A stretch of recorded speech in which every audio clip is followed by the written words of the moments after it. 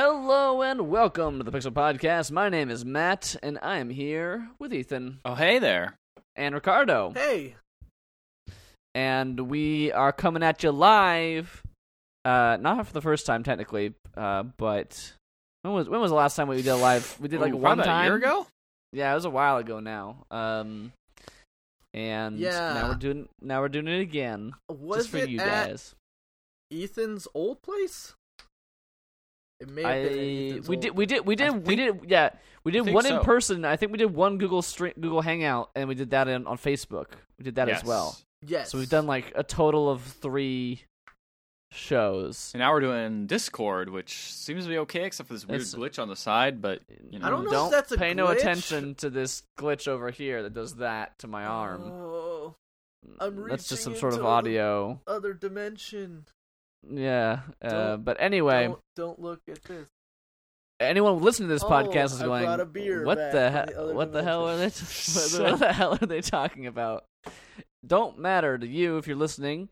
Thank you, Mom. Guys, did you guys play any video games this week? I did. Mm-hmm. That's a good thing that we do every week. Well, I mean, I suppose we should say that it was Thanksgiving last week, so we It probably all was. had We some didn't time mention off. that. We didn't mention that last week's podcast. Yeah, I did. I collected a lot of moons, and I beat Mario Odyssey. Mario Sunshine. Sunshine. Went back, played that Mario Sunshine to get them sprites. I didn't write Shines. that in my notes, but I did beat Mario Odyssey. Okay. You beat it. That- See, credit rolls. Credits rolled, and then a bunch of new stuff happens, and you get to do a bunch of new things, and then it's like, we should probably explore some more, and maybe we can unlock a secret thing. And then I was given control back of the game, and it was like, hey, we unlocked the secret thing, because I'd already collected a lot of moons already before I beat the game, so it was like, hey, you immediately unlocked the secret thing that we just talked about. So that was cool, but I didn't go to the secret thing yet, because I'm going back and getting all the moons. I'm crazy. Yeah, The man. game is really good. It is The game really good. I did. Yeah, and it's when very good. It changes every level. All the levels change just by beating the game. And then a new thing happens in every level that where if you hit a thing, it unlocks a bunch of more moons that you can get. So it like adds extra changes on top of that. So that's cool. And we were debating earlier before the podcast started the how great the song near the end of the game is. See, I had not heard this song. A very great song. I think it's fine. I think It's a very fine. great song. It reminds me of Sonic Adventure. It does remind me of Sonic Adventure, but not the good parts of Sonic Adventure that I want to remember. It's the good parts. No. Refuse. Can you feel time? No. It doesn't live up to that. No. It's Sorry, not quite. man. It's not quite that level.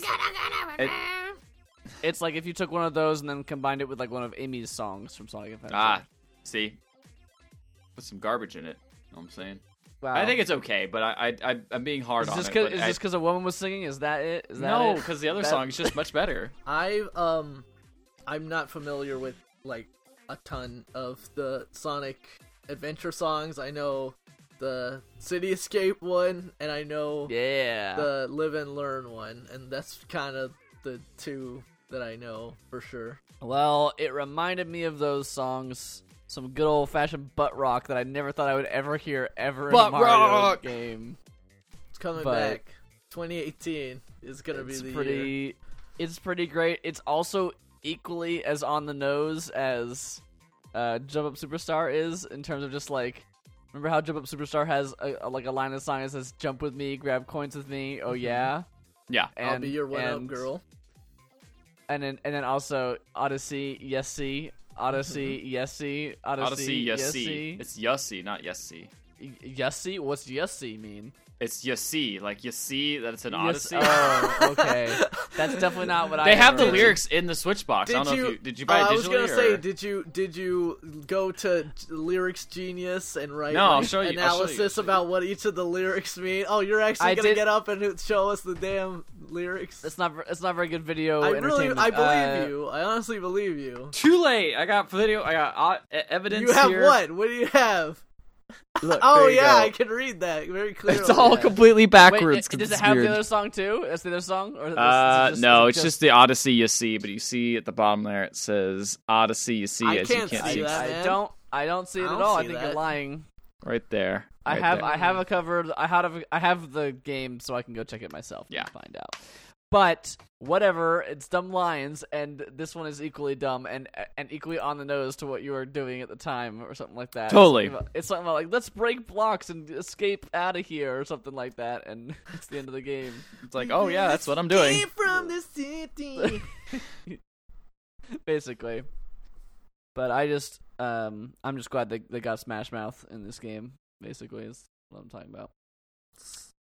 So Mario Odyssey is still a great game. Switch had it. I was gonna say I've definitely heard the whole it opens up like after you quote unquote beat the game. Like Definitely. you haven't really beaten the game or whatever. No, like a lot of Mario games recently have done that too. Of like, oh, Do you want to the feel real good? game You beat starts- the game. The real game starts here, kind of thing. Hmm. Yeah, but it's I don't know. I don't think that's like a negative thing on this in this game. No, I It's don't just think so. such a fun game to play.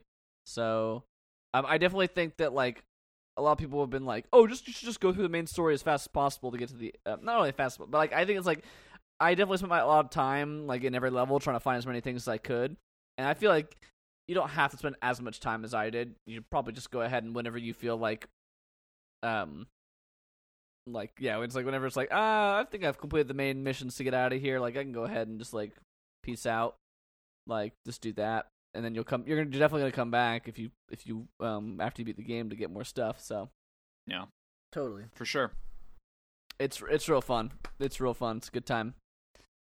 I also finished Night in the Woods. Okay. Less joy in Night of the Woods. Sad cats, bro. Sad Oh. cats. More sad cat. You've been listening to Dan Reichert. Sad cats. It's just a bunch of sad cats. So that's not a very long game. How long is it? I finished it in 2 sittings total. One Okay. right before I left for the Thanksgiving break, and then the one the day after we got back from Thanksgiving break. Mhm. From being down south to visit family and all that stuff. It took me. I could probably check the time on it, but it was probably like 6 to 8 hours, maybe. So That's fair amount. if that, I would say probably 6-7 hours at most. You could probably spend a little bit longer. There's no like collectibles in it necessarily, but there is just like, like there's like conversation dialogue things on like every little background piece in the game. Mhm. And it changes every day depending on like what day it is, and then like May will say different things. So you could like if you want to see and hear everything, you could spend more time with it maybe. But I looked around, I explored a little bit, but so I wasn't just like mainlining it or just running from point to point, but it was pretty quick, pretty short game relatively speaking. Mhm. Yeah, that game goes some places, some weird places. Like we're talking supernatural or I mean, I don't want to spoil it too much, but like it just starts out very much like doldrum life in this small town. Here's this like kind of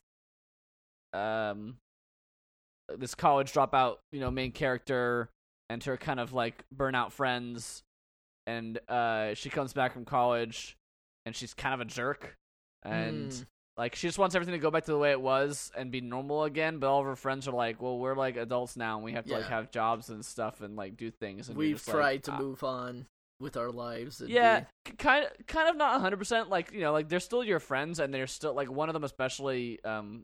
That's like got really a lot of popularity is Greg, and he's like, let's go break stuff. Let's go let's go do things. But even he's like, I still have to work every day, and like May's like, I don't. I just live with my parents. And like what a good life.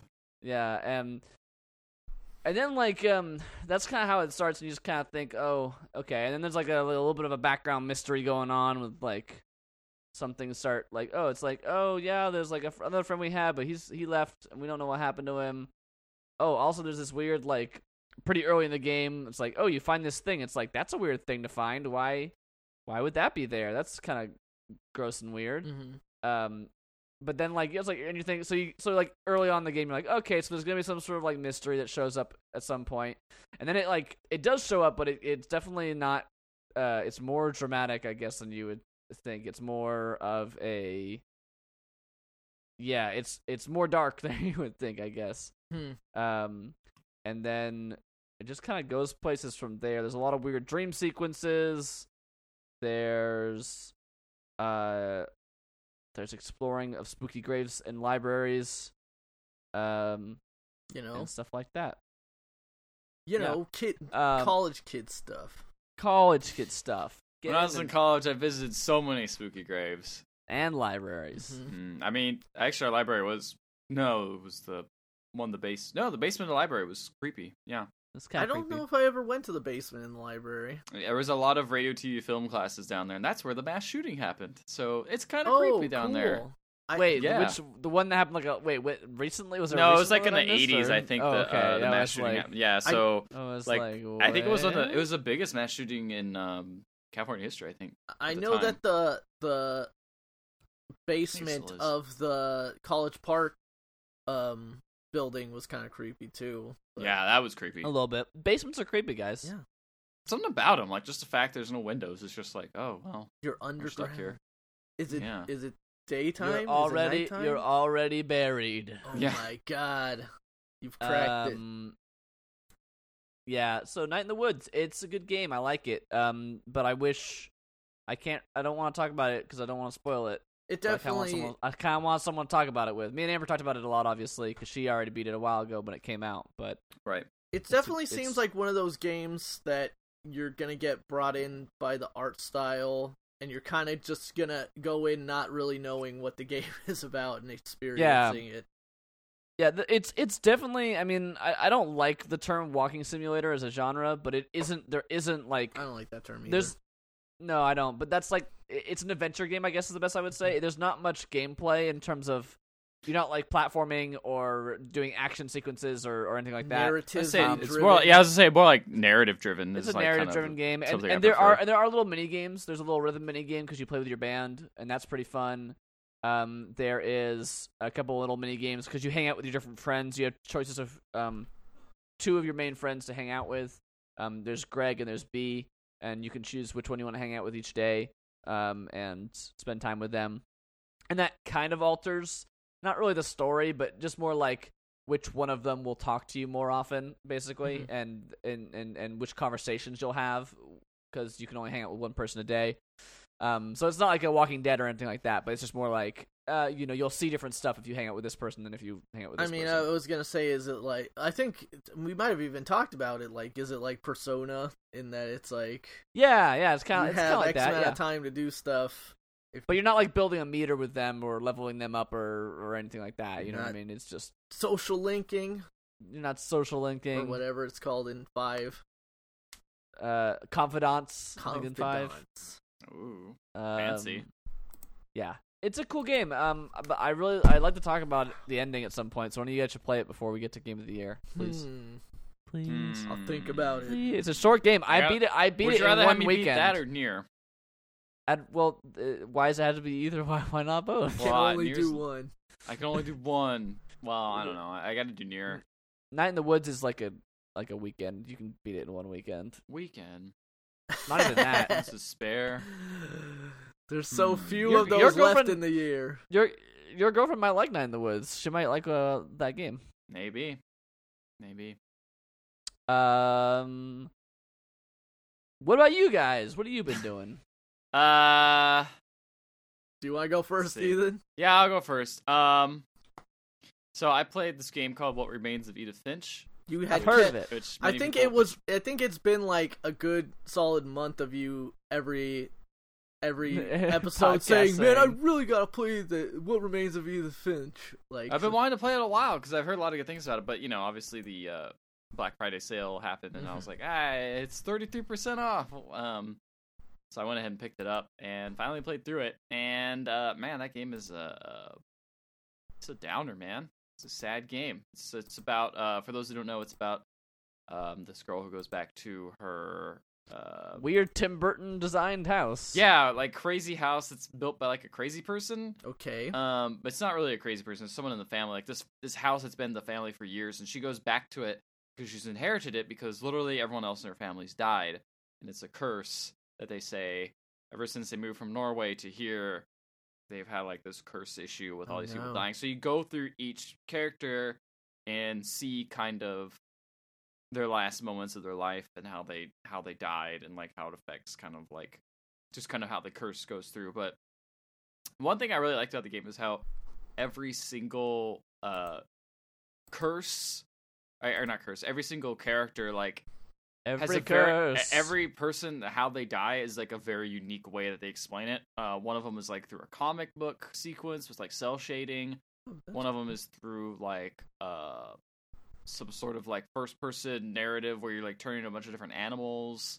One of them is through like some like where you're doing like a menial task, but then you're also playing this other game on the side. And both of them, and one thing I really appreciate is like every single one of these kind of like mini game type things really plays into who that character was and puts you in the shoes. I think like the one where you're playing like doing like a menial task while also playing a game is like really a real powerful way to show kind of like in your head this guy's like actually daydreaming about like a better life or whatever while he's doing like a completely menial thing.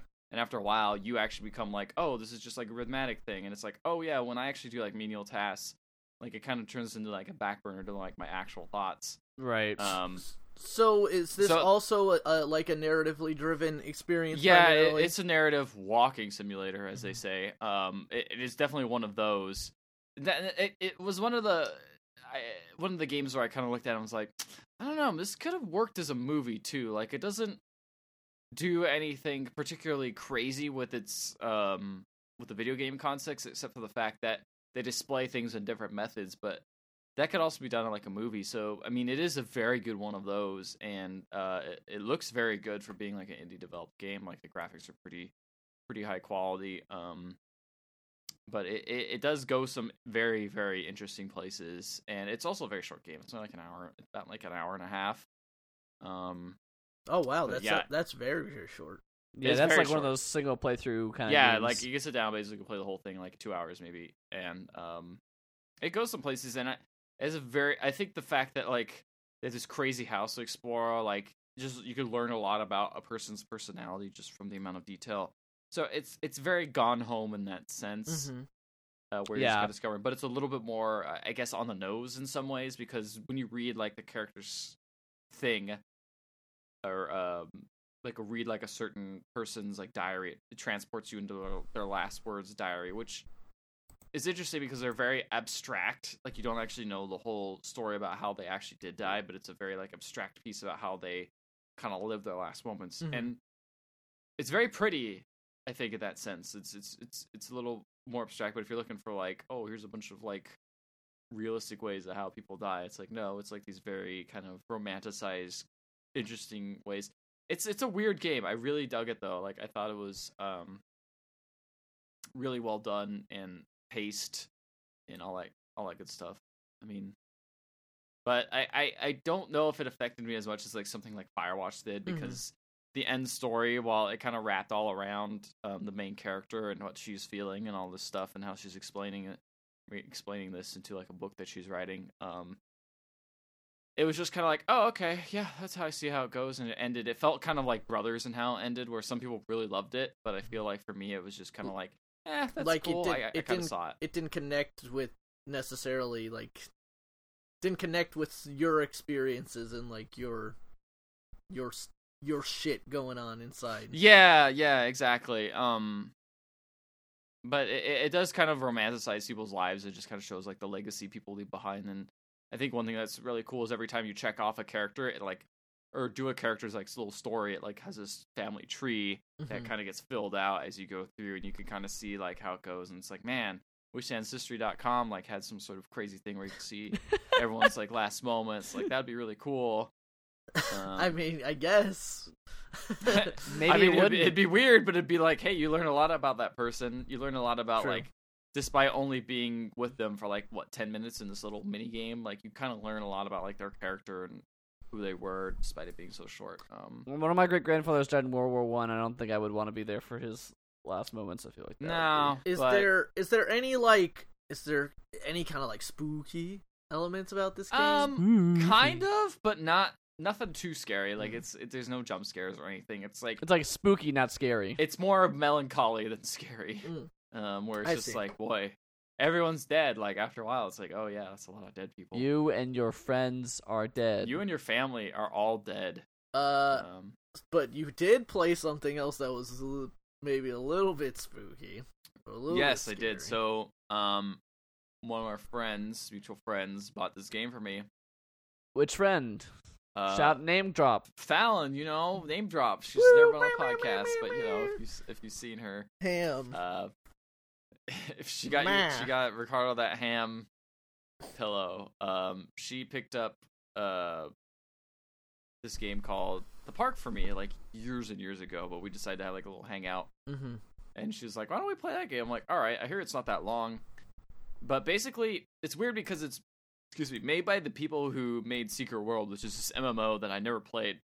She was really into it. It had like kind of Lovecraftian conspiracy theory type game all together in this massive multiplayer type game. I never played it. Secret World was a weird. It was a cool, weird thing. Game. It exists still. I believe it's free to play, and it's doing pretty well for itself. But they made this kind of a spin-off game in the world of Secret World, where this mom loses her son inside this park, and it's a very kind of generic, like, kind of like Six Flags budget type park, where it's not as extreme, but it's like, hey, we got like a bumper cars, we got like a roller coaster. Well, they only have one roller coaster. I was gonna say it's essentially the most generic like theme park you can think of in terms of like the attractions and the theming. It's like fairy tales.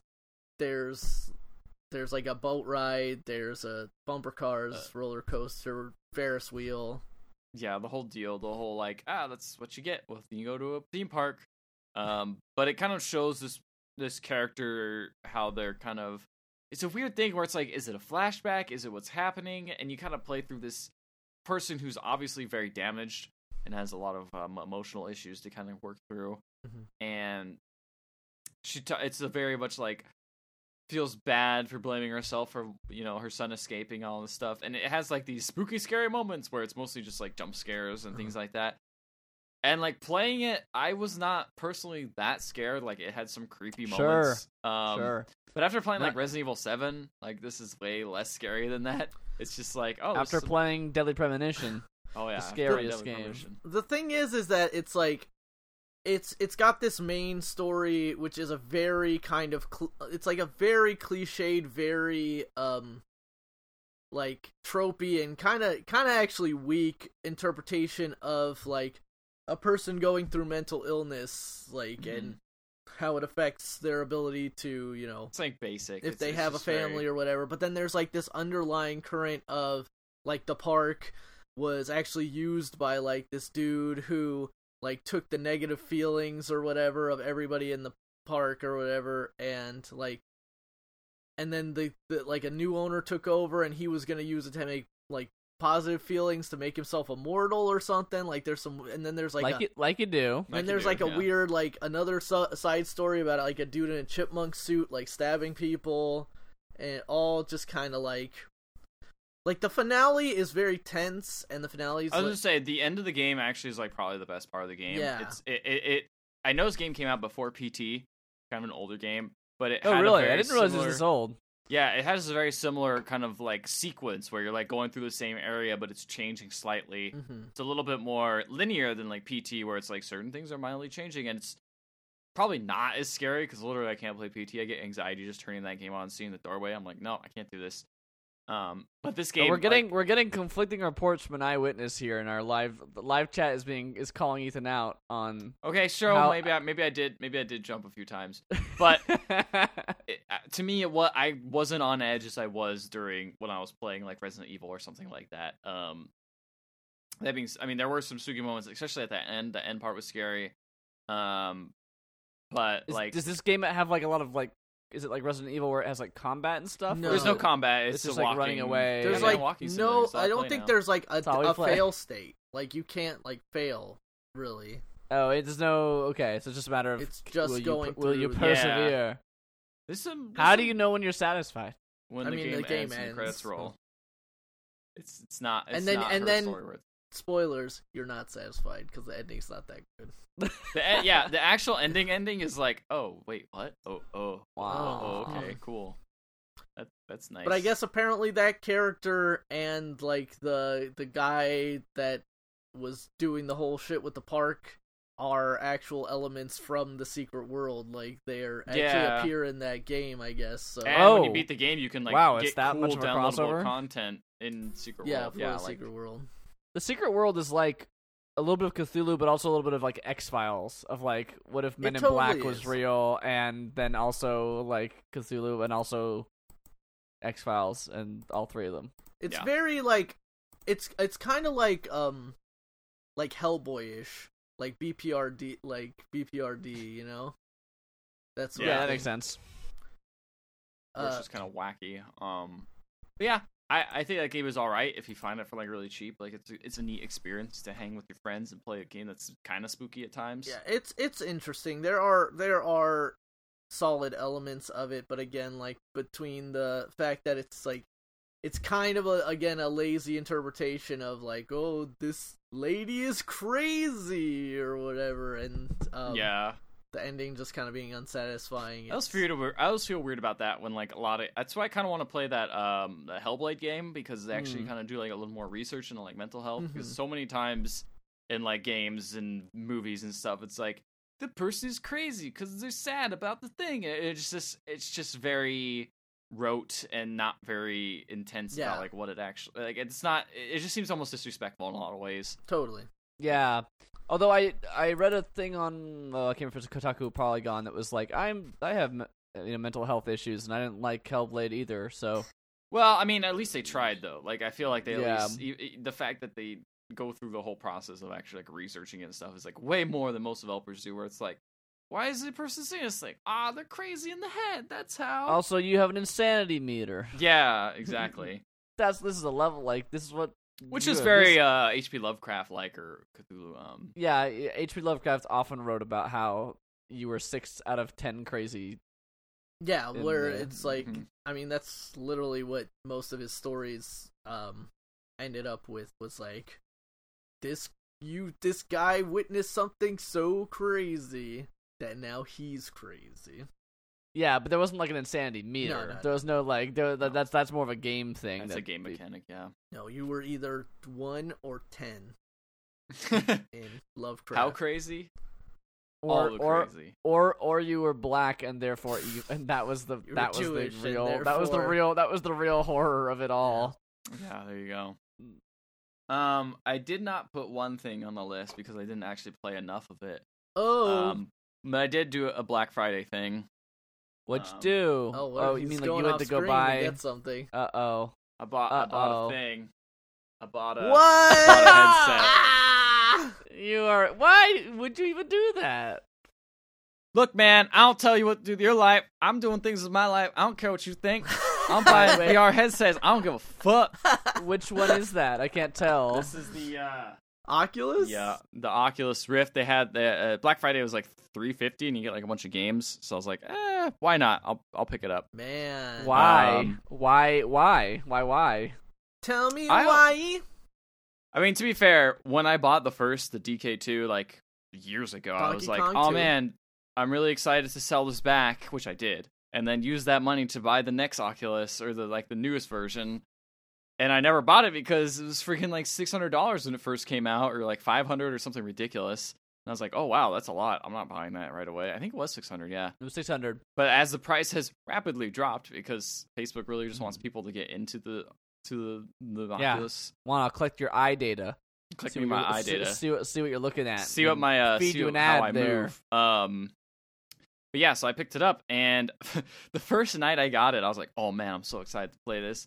And I was like, cool. Oh no, okay. Apparently you need like a bunch of 3.0 USB ports. You didn't look up the requirements? No, I did. But it was said you don't need them. And I'm like, oh, okay, well, that's fine. I have a bunch of 2.0s, and that'd be okay. The tracking won't be as nice, but it'll still be pretty good. So I went and plugged it in, and it just kept saying, setup failed, despite all the check marks. They have a pretty nice, like, as far as, like, a thing that's kind of complicated to set up, they have a pretty nice, like, walkthrough of, like, okay, you have to connect your sensors, let's do this check, let's see if these work. And they're all checkmark green of all the sensors. My headset was hooked up, and I was like, okay, let's see what's going on. And so I kept trying again and again, plugging into different ports, because apparently there's, like, some bandwidth issues and all these things. And I was, like, trying all this stuff, and I was staying up until, like, midnight, and I'm like, you know what? And you were panicking. This headset's defective. So I went back to Best Buy the next day and took it back and got a new one, and I plugged it right in. It worked right away. Oh. And it was so like... it really was defective. It was defective, yeah. It was like I got a defective headset at first, so that was kind of a bummer being just sitting there. But after I got it hooked up, man, it's one of those things where I have done VR with like the DK2 like ages ago, and seeing how janky that was, and like how much I had to be like, okay, well, I have to plug this in, then I have to launch this certain thing to make it work, and then it's on all the time, like. All the nice like quality of life things they've added to this, where it's just like, oh, it only turns on, like the actual screen only turns on when it's on your face. Like it doesn't just turn on, like it's not on all the time. It actually can sense when it's on your head, and then it turns it on. And so you can also like use regular desktop applications while running it, but it can also like shows what you're looking at in one view instead of this weird like two thing. Like going from that to like what they've gone now is kind of impressive. I mean, it's been like maybe 2 years since I had the DK2. More than that. Is it two? Yeah, maybe like 2.5. You had it back in college, right? No, that was when I didn't have a job, so I was unemployed at that time. I was right after I graduated, I think I got it. I remember it being at you bringing it to Ray and Ian's old place. And then yes. I also remember you sitting at your desk at I think your old place in Mission Viejo. Yeah, Mission Viejo. Like you had like the button-up shirt and you had the VR headset, and it was like, you're going to a business meeting. I'm going to a business meeting. Yes, I have that picture still. I do remember that. Yep. But going from that to this is like, wow, it's like night and day. Like they've just solved a lot of things. But definitely playing it, I'm like, okay, here's what needs to happen. There needs to be. I've done like a bunch of different demos, and I'm like, a lot of them are really impressive. I didn't want to talk about them because I didn't go that long into each. Like, because a lot of these games now are actually like full-fledged games. It's not just like, here's a cool tech demo. It's like, no, here's a whole actual game with like progression and things like that. But one thing that definitely I think is the next step is they're gonna have to get wireless headsets. Like at some point, the standalone ones are just gonna have to be the way it's gonna go, because between the fact that I have to set this up next to my computer, Vive has one in the works, right? Yeah, Vive has one. I think it's only coming out in Asia, or I think in Asia, and Oculus also has one in the works where it's just the Crystal. I think it's not called Crystal Cove. It's I can't remember the prototype name, but where you got the hand controllers and it's all locked into one thing, and you can kind of move around and move your head and everything, and it'll track all that. I think once it gets to there, that's like the sweet spot where not everyone, but at least more people should get into it, because having to be next to my computer, I'm like, dang man, like I don't have enough room in my room to like really do full motion control with my hands. I keep bumping into things. I knock over like water bottles. Once I accidentally hit the cord that was connected on the sensors and like disconnected it, because even with the chaperone system, like you get so involved in any of the games, you forget you're like using a VR system and you're like in an actual like room. It's really cool. Like I think this is definitely the most immersed I've ever been, just because of the hand movement and stuff like that. Yeah, no, it came with the touch controllers too. Yeah, so this is the one with the touch controllers as well. So you get like a bunch of games for free that utilize those. One of the games I have out right now, which I think is one of the really, really cool ones, is this game called Echo Arena, which is this kind of like Ender's Game type game where you're basically playing like VR Frisbee, where you're weightless and you're going around and trying to do you're trying to like throw a Frisbee into a goal. Mm-hmm. And at first talk, it's just like, oh, that's okay, I guess. But the cool thing about it is it's one of the first games that kind of lets you maneuver any way you want, and somehow it doesn't get you motion sick. because anytime you turn left, right with a controller, it's like an instant vomit comment. Anytime you go forward, you just get sick. But the game works as you push off walls using the touch controllers. Like you grab on the walls and push off of them, and it doesn't make you sick at all. Like I felt 100% fine while going like super fast and like boosting around this crazy area. And also I'm not sure. I was gonna ask about that because like if I recall, last time we ever tested one of these with you, you were fine, but me and Ricardo, I don't know about you, Ricardo, but I remember feeling like not like instantly sick, but like after about like 10 minutes of using it, I was like, I don't feel great. Yeah, it was a little disorienting, specifically again when it was like, I don't know, when my mind, like, it's kind of hard to like describe, but it's like when my mind was aware that I was not moving, but the visuals were intending that I was moving. Like with the roller coaster, like that honestly kind of made me the roller coaster's like the roller coaster was a vomit comment. Back in those days, like people didn't. It was a crazy world in VR, so everyone was just like, "Put this in here, it'll be cool, man." And people just got sick, and they're like, "Whatever, who cares, bro?" What do always people want to do? Ride a roller coaster. Yeah, just freaking let them throw up, man. Just like a real roller coaster, like that stuff will make you sick for sure. But now, after like a couple years of research, they've kind of figured out like, oh hey, this is what makes people sick. I haven't played a game where you moved on your own at all. It's either the teleportation thing, or like the rare case of Echo Arena where you've been able to motion with like actual like hand controls and stuff like that. But I think the one of the most interesting kind of powerful moments I've had in that weird game Echo Arena is after I did the tutorial. It threw me immediately into like this lobby area where you can like fly around and like press like, hey, I joined this matchmaking thing on this console that's on the ground. And there was just these people hanging around, and they're like higher level than me. They're like, well, you can see on their name was like level 40 and stuff. And this guy goes, hey man, you're joining your first game. And I was like, because like they just allow your audio is just automatically piped through in that game. Automatically. Yeah. So I'm like, what? I'm like, yeah, man, it's my first game. He's like, oh, cool, dude. This is like the best VR game. And it's just him and I guess like maybe his girlfriend or something like flying around as well. And I'm like, yeah, dude, like I keep bumping into walls and stuff. And it's just this weird scene because he was in the game as well. And he was just looking at me. And because the touch controllers are obviously connected to his hands, he was like gesturing at me like, oh yeah, man, like you got to get like a mat where you can play barefoot. And then you can tell kind of your space a little bit better than just walking around on carpet. And I was like, what?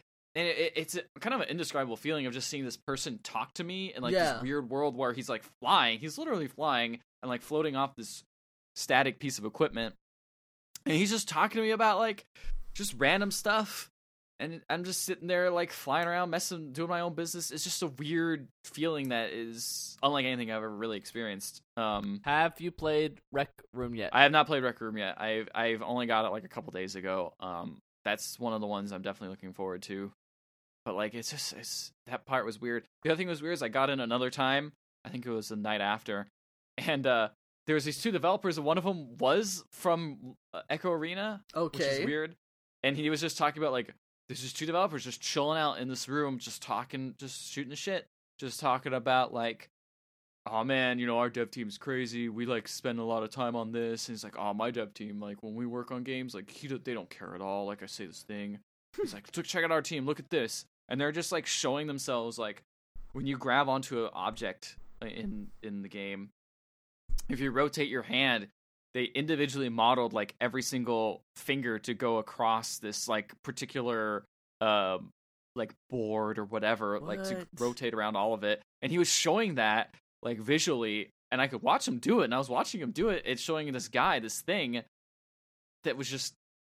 It was weird just seeing that. Seeing that. Just holding a normal conversation. Just holding a normal conversation. They're just flying around. And so I did this weird thing where I grabbed like this plastic dinosaur and just started beating it against like a wall, like a crazy person. And the guy just looked over at me and he just stares at me and just does like, because the Oculus has this thing where it senses thumbs up. And so this guy just goes, cool, thumbs up. Like, that's cool. I'm glad you're just beating that dinosaur against the wall like a crazy person. It's just that shit's just so bizarre. It's so bizarre, but I love it. It makes me feel like the early days when I kind of got into PC gaming for the first time, and there's all these like kind of like weird rooms that you just hang out in and just chat to people, and kind of like Oh yeah, I know about those weird rooms that you hang out with. Yeah, or the first time I played Uno on yeah. Xbox Live, where it was like you got the watch first time somebody, you get the webcam, some guy drugs? just hanging out in like a dragon costume. And it just feels like a weird wild frontier, and I don't know, it's fun. And that also, besides the game, is actually pretty good. Like, it's a really cool thing to just fly around and chill out and talk to people.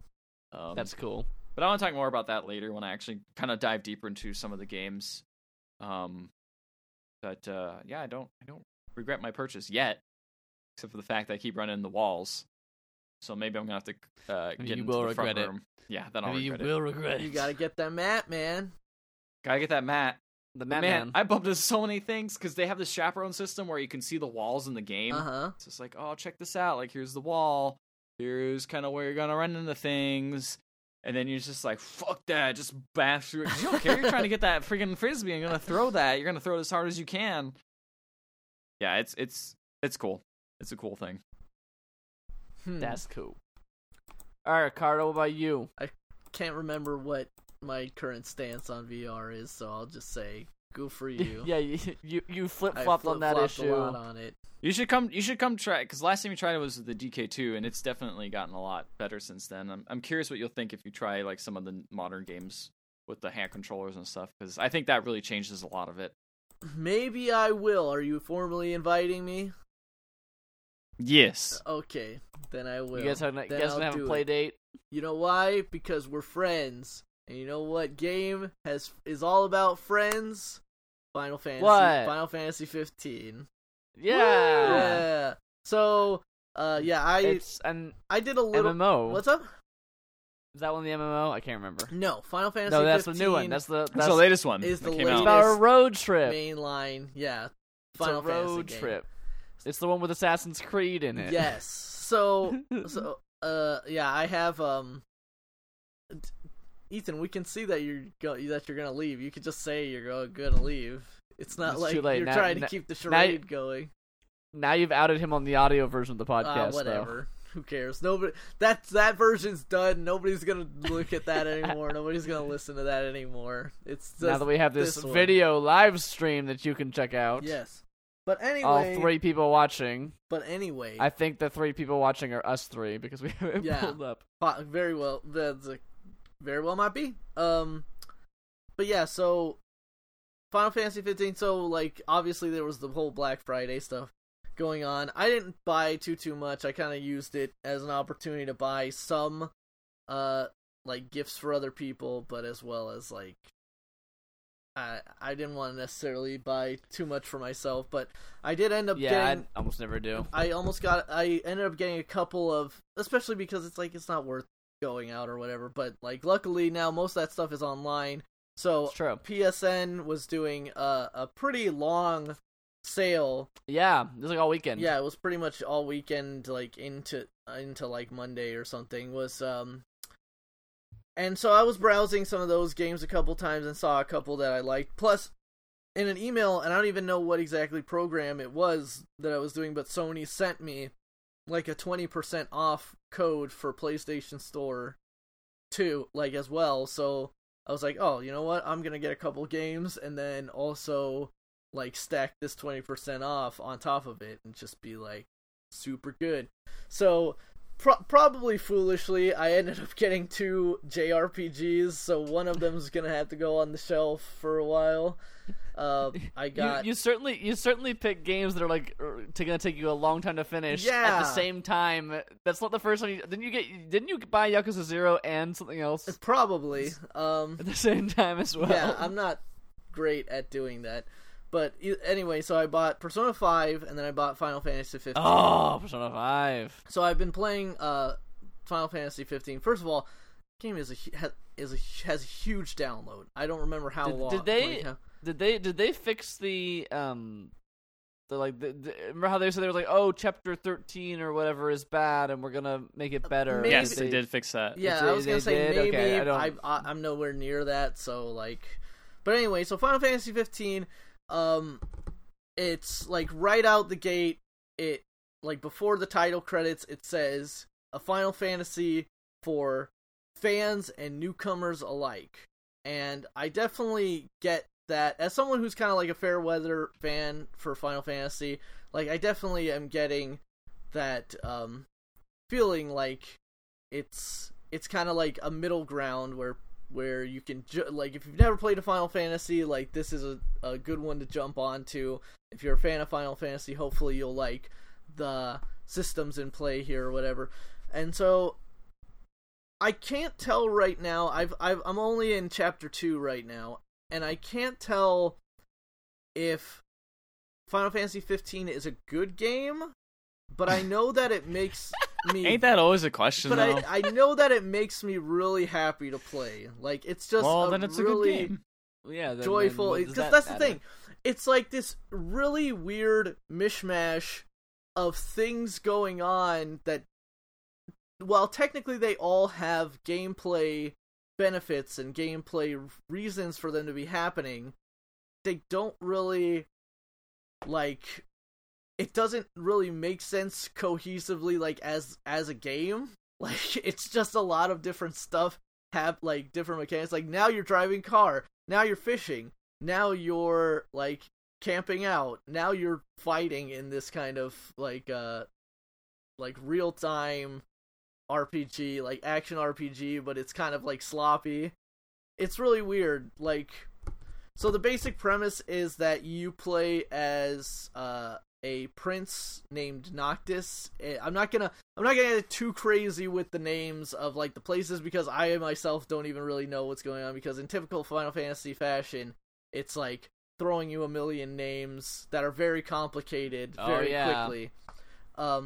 So you play as this prince named Noctis, and I guess you have, like, your kingdom has been in kind of like this long-standing war with the neighboring kingdom, but there's been a ceasefire, and you're kind of trying to cement the ceasefire by, they're gonna marry Prince Noctis off to the Princess Lunafreya of the other kingdom. And so you and your 3 buddies jump in a car. On a road trip. You're gonna jump in a car and you're gonna drive Noctis to the wedding, and he's gonna get married. So nice. But then they get crazy drunk and they have to find him. Well, I was gonna say, so literally there's the opening cutscene that's like it's not in engine, it's like really crazy, like CG. Although the game does look, for the most part, really, really good. There's this opening cutscene of him leaving, and then it cuts to, like, the first in-engine thing is you guys all broken down on the side of the road. And so the game starts where literally you hold R2 to push the car, and each of the characters is kind of, like, bantering back and forth, like, at each other, like, alright, Ignis, it's time to switch. Like, I get to steer now. And Prompto's like, it's like, no, it's my turn after that. And it's like, I'm gonna stop pushing now. And then slowly over the talking, you start hearing this really kind of not Lana Del Rey smoky singer singing a version of Stand By Me. As the Wait, she's singing a real human Earth song, not it's Stand By Me, song? yeah. And the camera pans back, and then it's like Final Fantasy 15. So right away I was like, alright, this seems alright. And so now all the mechanics are like, it's this weird circle of, like, you'll get missions, and then you'll drive to a spot, you'll get missions, and then, like, the day will progress, and you'll be doing missions and side activities, and then you'll camp out, and it cashes out all your XP once you cash out, or you rest at an inn. And, like, you can have the driver, kind of the calm, cool, and collected, intellectual of the group. His name is Ignis. He will cook for you guys, and you can find different recipes and stuff in the world, and he'll cook for you, and he'll give you stat boosts, so then you can go out and, like, take on bigger hunts and other stuff like that. And it's like, but no, again, like, it's like part driving. It's like there's part driving game, and then there's, like, these fishing side activities, and, like, this really kind of loose, really flashy looking, but kind of loose and not really, like, precise action RPG elements. Like, it's really weird. And and then there's like that weird survival aspect where it's like people like, oh, everybody's getting sleepy and dirty and stuff. We should probably like, and it's nighttime. It's nighttime and like sleepy and dirty. And at nighttime, like the like dirty. really powerful demons and shit come out. So it's like you should probably just find like a in real place to life. camp and just sleep or whatever. So is there like a set amount of progress you can make in a day, or does it like, doesn't or is it like totally up to really. you? You can technically keep going, but your XP only cashes out when you rest. So like you're only gonna level up if you finally like go to sleep and end the day or whatever.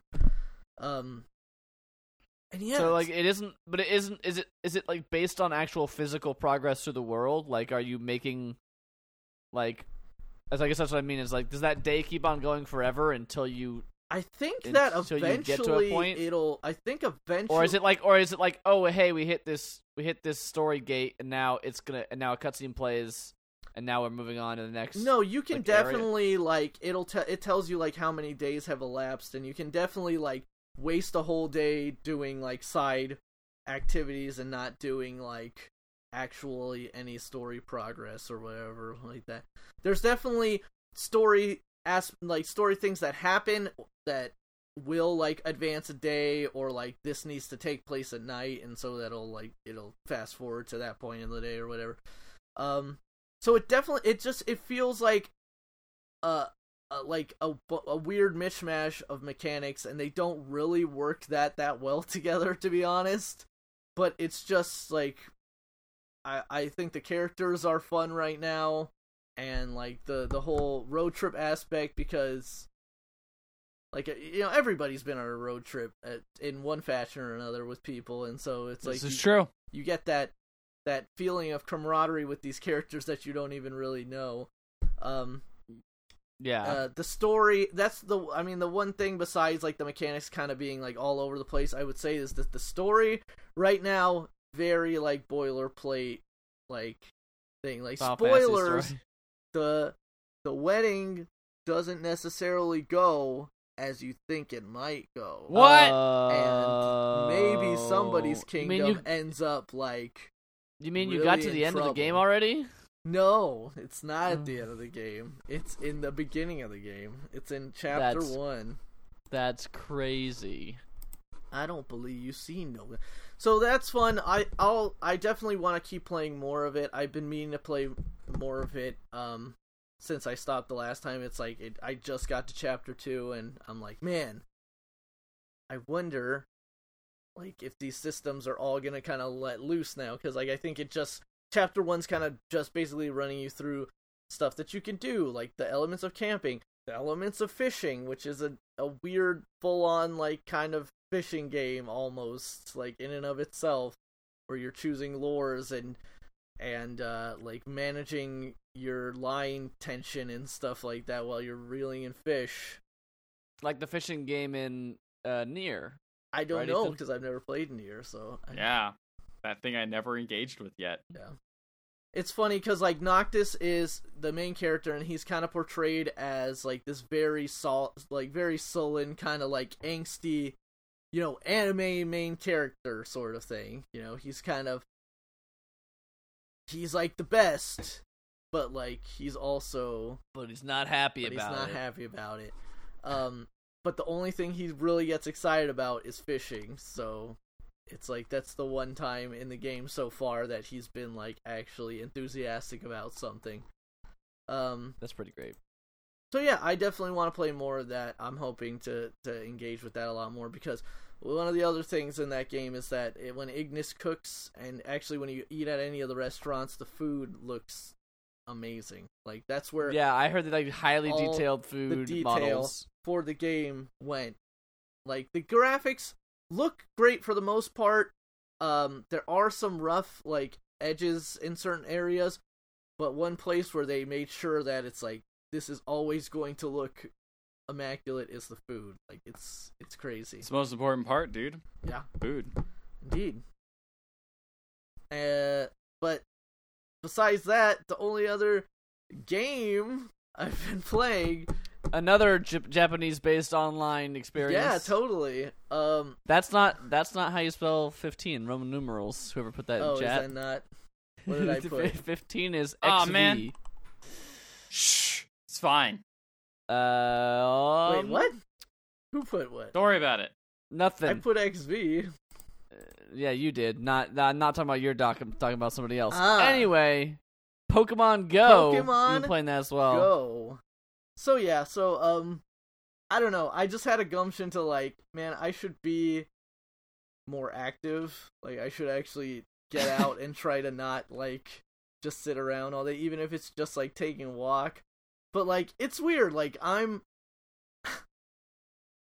a weirdo when it comes to like walking around with like headphones in and stuff like that. A lot of times I think about like walking. It doesn't occur to me that I could be doing something else as well as walking, or so that, you know. Yeah, man. Like listening to podcasts, listening to music, that I could be doing audiobooks, literally anything. Audiobooks. So the one thing that I ended up saying, like, hey, this might help, was starting up Pokemon Go again, which I hadn't realized how long ago I had, like... I think I saw a big group people playing Pokemon Go the other day. I have no evidence. I have no evidence to be if it was actually Pokemon Go or not, but there's like a group of like 20-something people standing outside this business, and I'm like, that seems like the sort of location where a gym would be. Must have been, or maybe I've never seen people play Pokemon Go there before, battles. but maybe it was some sort of raid thing. And it was like a really diverse group of people, and they were all standing out with their phones out, and I'm like, there's like, that sounds about right. A bunch of young people, but then like 2 or 3 quite old people. Yeah. And then like a fair amount of like middle-aged people as well. I mean, some of the raids I've been in is they do like this, a lot of like older people actually, from what I've seen, they have 2 accounts. So they have one running on their iPad and one running on their phone, and I'm like, you people are like insane. Like, they just get really obsessed with like one type of game, and I'm like, why would you do that? Yeah, man. I mean, remember like Farmville and like Candy Crush and those. I mean, those games are huge among the market of like 40 and up like people. Like, yeah, like those people get like heavily invested in those games. Like, the thing is that one thing that I will say, just starting off right here, is that I started up Pokemon Go and immediately rubbed up against some of the bad mechanics and bad I still never got back decisions that like kind of forced me out to begin with. For example, like, man, they don't give you, for as much items as like they spit out, technically they don't give you a lot of inventory space to start out with or whatever. And obviously the only way to get more is to use Pokecoins, which is the premium currency in the game.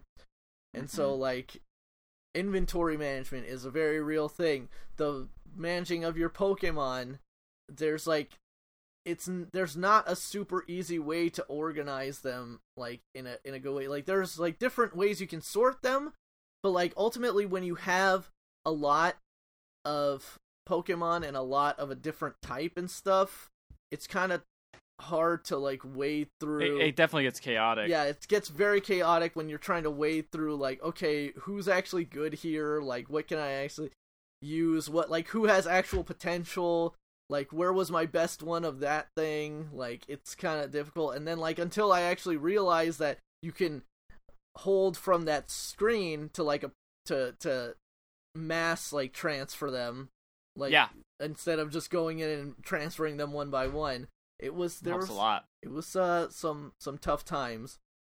So initially I was like, man, now I remember why I stopped playing this game. It's just like, there's so many weird headache things in the game.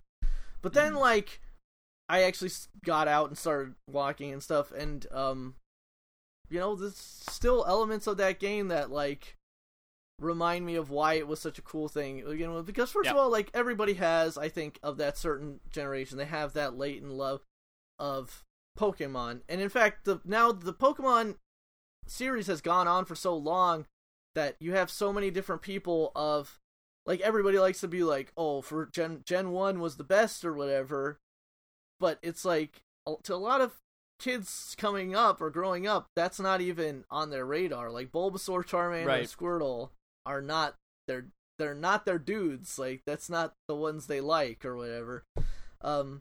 So, like, they've obviously incorporated a lot of Pokemon from Gen 2, and I think even Gen 3, so that was kind of neat to see. There's a couple of ghost Pokemon from Gen 3. Yeah, so that was neat to see, like, pop up, like, initially. And then also, I'm sure Ethan's talked about it before, I can't remember exactly, but, so I'll just talk about it briefly. The gym battling and gyms, like, the way they handle gyms in general now is a lot better. Like, it's a lot better. But it used to be before, if a gym was open, you could throw a Pokemon in there. If it was your color gym, you could throw your own, and I think it was like a total of 10. Yeah, and then once you like beat a gym, you had to like beat through all the whatever 10 there were, and then you could like whatever one was left over that hadn't fainted, you could like put in there. Yeah, basically. exactly. Now it's like there are a lot more rules. Like, obviously that mechanic of like if it's your color gym, you can contribute to it, but only up to 6 Pokemon. Like, only up to 6, and they can't be the same type. So you're not gonna see like, you know, like 6 Ho-Ohs in there or whatever. You know, it's gonna be 6 different type of Pokemon in that gym. And now, the longer Pokemon stay in the gym, they're like, it's like a fatigue meter. It's like some sort of fatigue meter goes down, and that lowers their combat power, so they're easier to beat. And like when Pokemon's like fatigue is all the way down and they get beaten, they get knocked out of the gym. So it's like, in a weird way, it's easier to take over gyms because you can just find, instead of like somebody putting like, I'm putting my, you just brute force 50, it, right? like I'm putting my 50,000 power like Arcanine in this gym, and like unless you're like super duper good or crazy as me, like you're never gonna beat it. But, and like I can go a million miles away and it'll be forever there.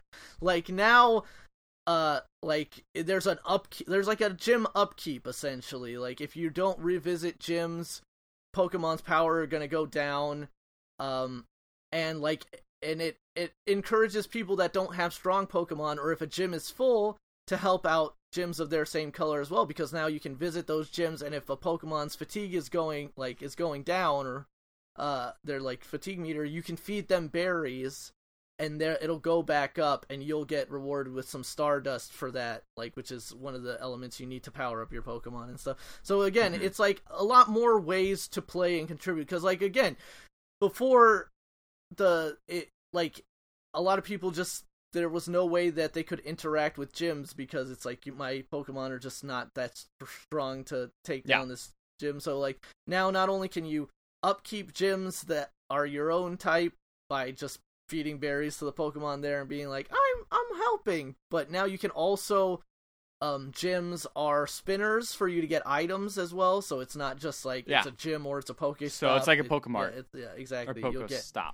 You'll get items from that, and on top of that, like there's the whole like, well, that blue gym has some like strong Pokemon in it, but like if no blue members bother to come by and upkeep it, at some point they're gonna be really vulnerable, and I can just go and I can take it or whatever. Yeah. So like there's some arguments about like how interesting or how good the new gym system is, because a lot of people are saying they don't get as much Poke Coins, which is obviously the currency, because like you max out at 50 a day. Yeah, if you hold I was that gonna gym. say, and it's only 50 a day if you lose that Pokemon.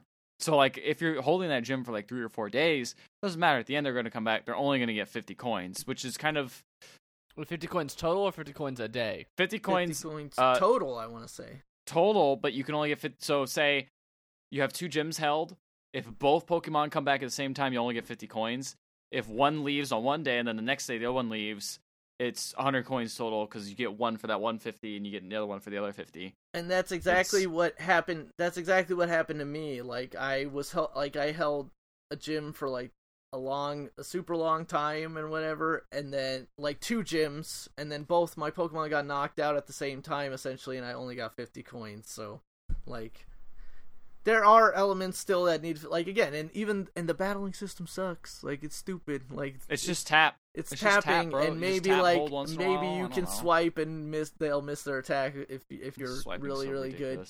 I haven't gotten to interact really with the raid battles that much. I've tried, but like the problem is that like raid battles just spawn up everywhere, and a lot of times it'll be in like, for example, my workplace, where it's literally just gonna be people who are like at the office are possible to be playing, and likely none of them are playing Pokemon Go anymore. So you can't take down.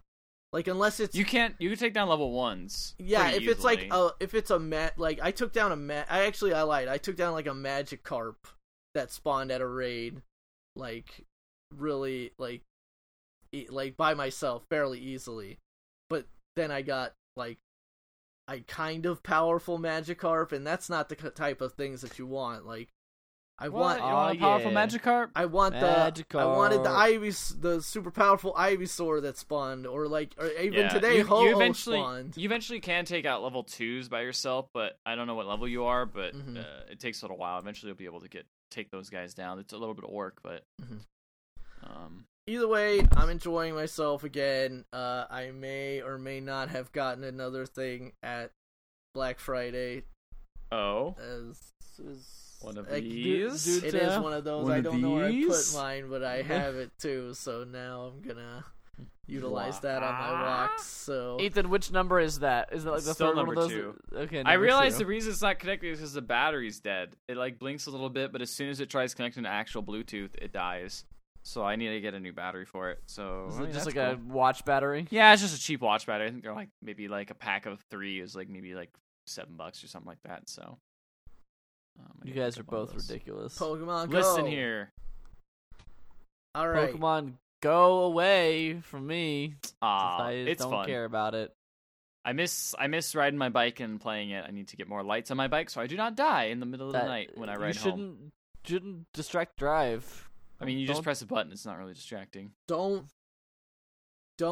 trespass while playing Pokemon Go. Yeah, don't trespass. It always tells you like helpful hints like that. Like, don't trespass, or don't. All right. Go into dangerous areas. I think it's time to go away from Pokemon and go towards the news. Yeah. That's my good transition. That was very good. Yeah. Let's see. The first story is an oldie but a goodie. It's Battlefront II. The story that never ends. Yup. Ricardo, what's the breakdown here? What's the sitch?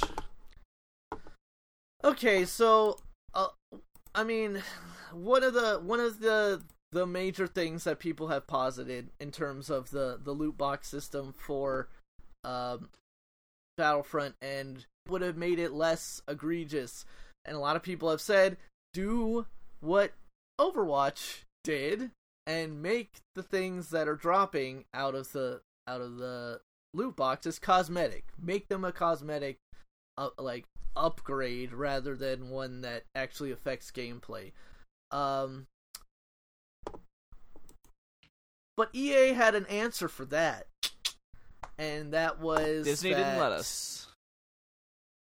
Essentially, Disney didn't let us, but the way that it was worded makes it sound like it was their idea to stay like closer to canon. So essentially they say, this is Blake Jorgensen of EA. He's a chief financial officer, CFO.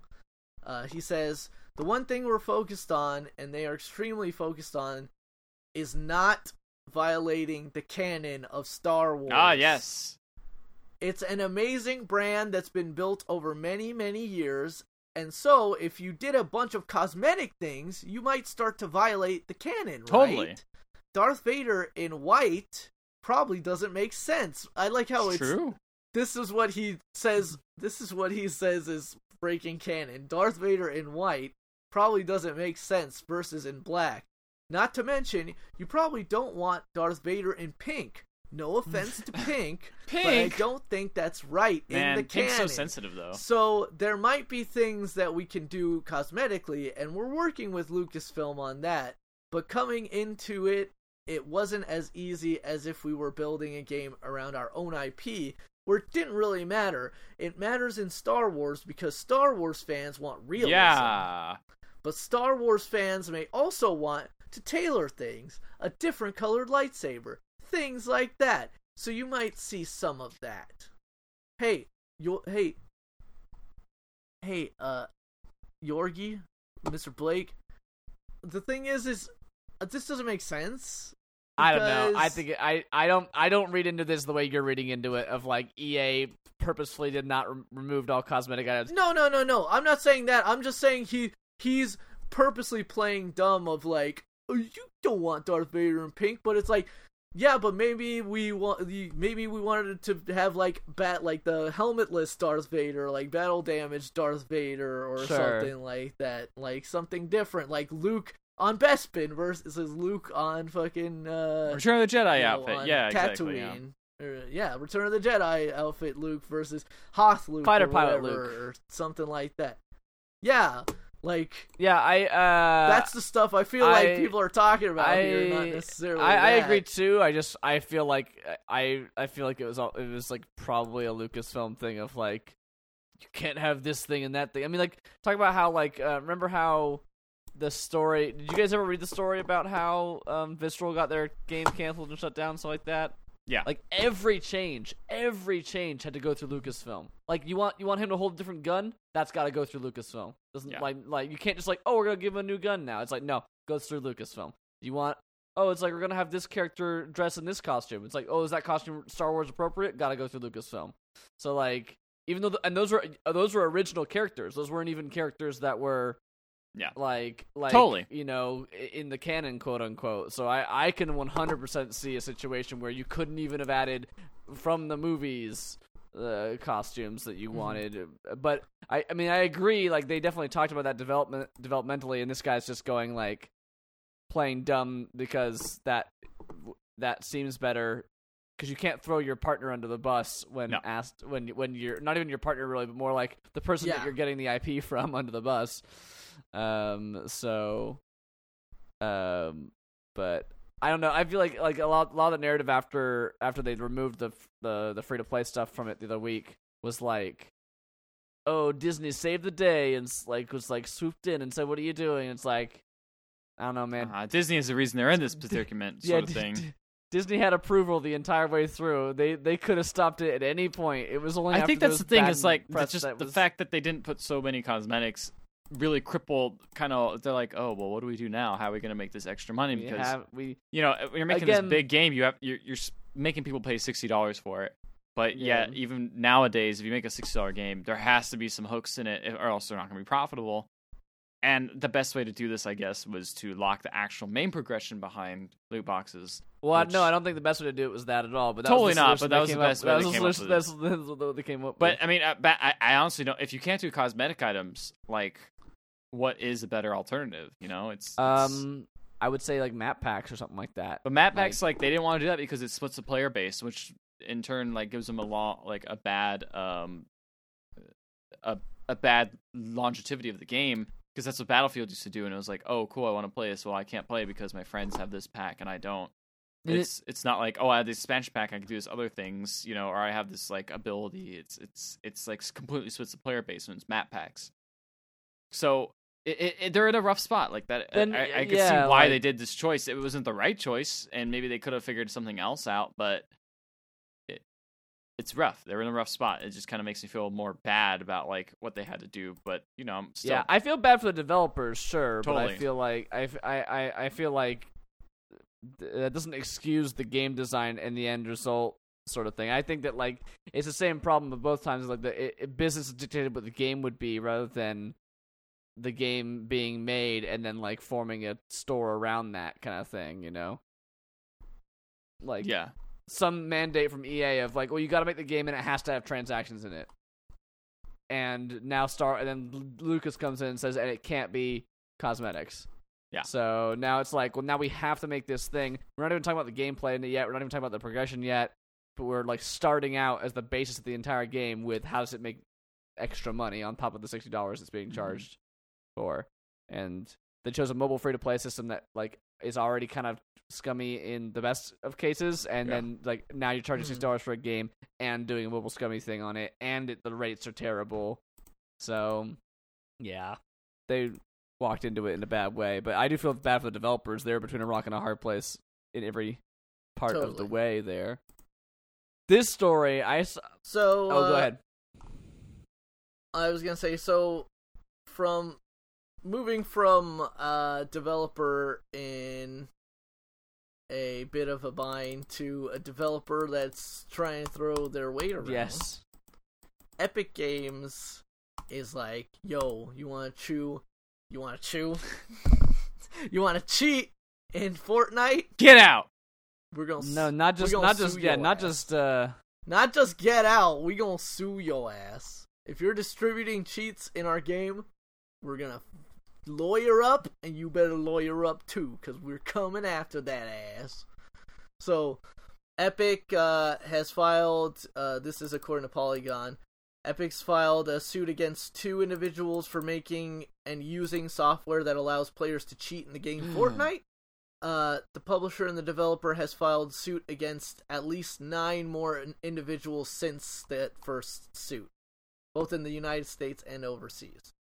And hey, if Bungie, not Bungie, if Epic Games here, a suit, like, they can argue that these people are doing irreparable damage to their game and the player base if they're distributing these cheats. So, I mean, I suppose they're within their power to go ahead and sue them. But the real crux of this story is that one of these individuals is actually a minor. I'm surprised only one of them was. Yeah, I guess only one that's confirmed. Well, only 2 of them. But... They only sued 2 cheaters so far, I guess. Yeah, they filed suit against 9 others, but I don't know what the status of those cases are right now. Caleb Sky Orbit Rogers is the 14-year-old that apparently we're dealing with here. He's the only one who has taken initiative to use his YouTube channel to speak out against Epic for what he considers to be unfair treatment. Quote, Rogers says, I was basically cheating in the game Fortnite, after which he said in the video, after which he proceeds to plug the website where he downloaded the cheat multiple times. His ad hoc defense is that the cheats are freely available and, quote, fucking everywhere. They're like, good, dude. Therefore, Rogers said, try this shit. His actions this is a great line. Should be excused. It's a very. I'm not in any way. This is 100% a 14-year-old defense to this. Yeah, totally.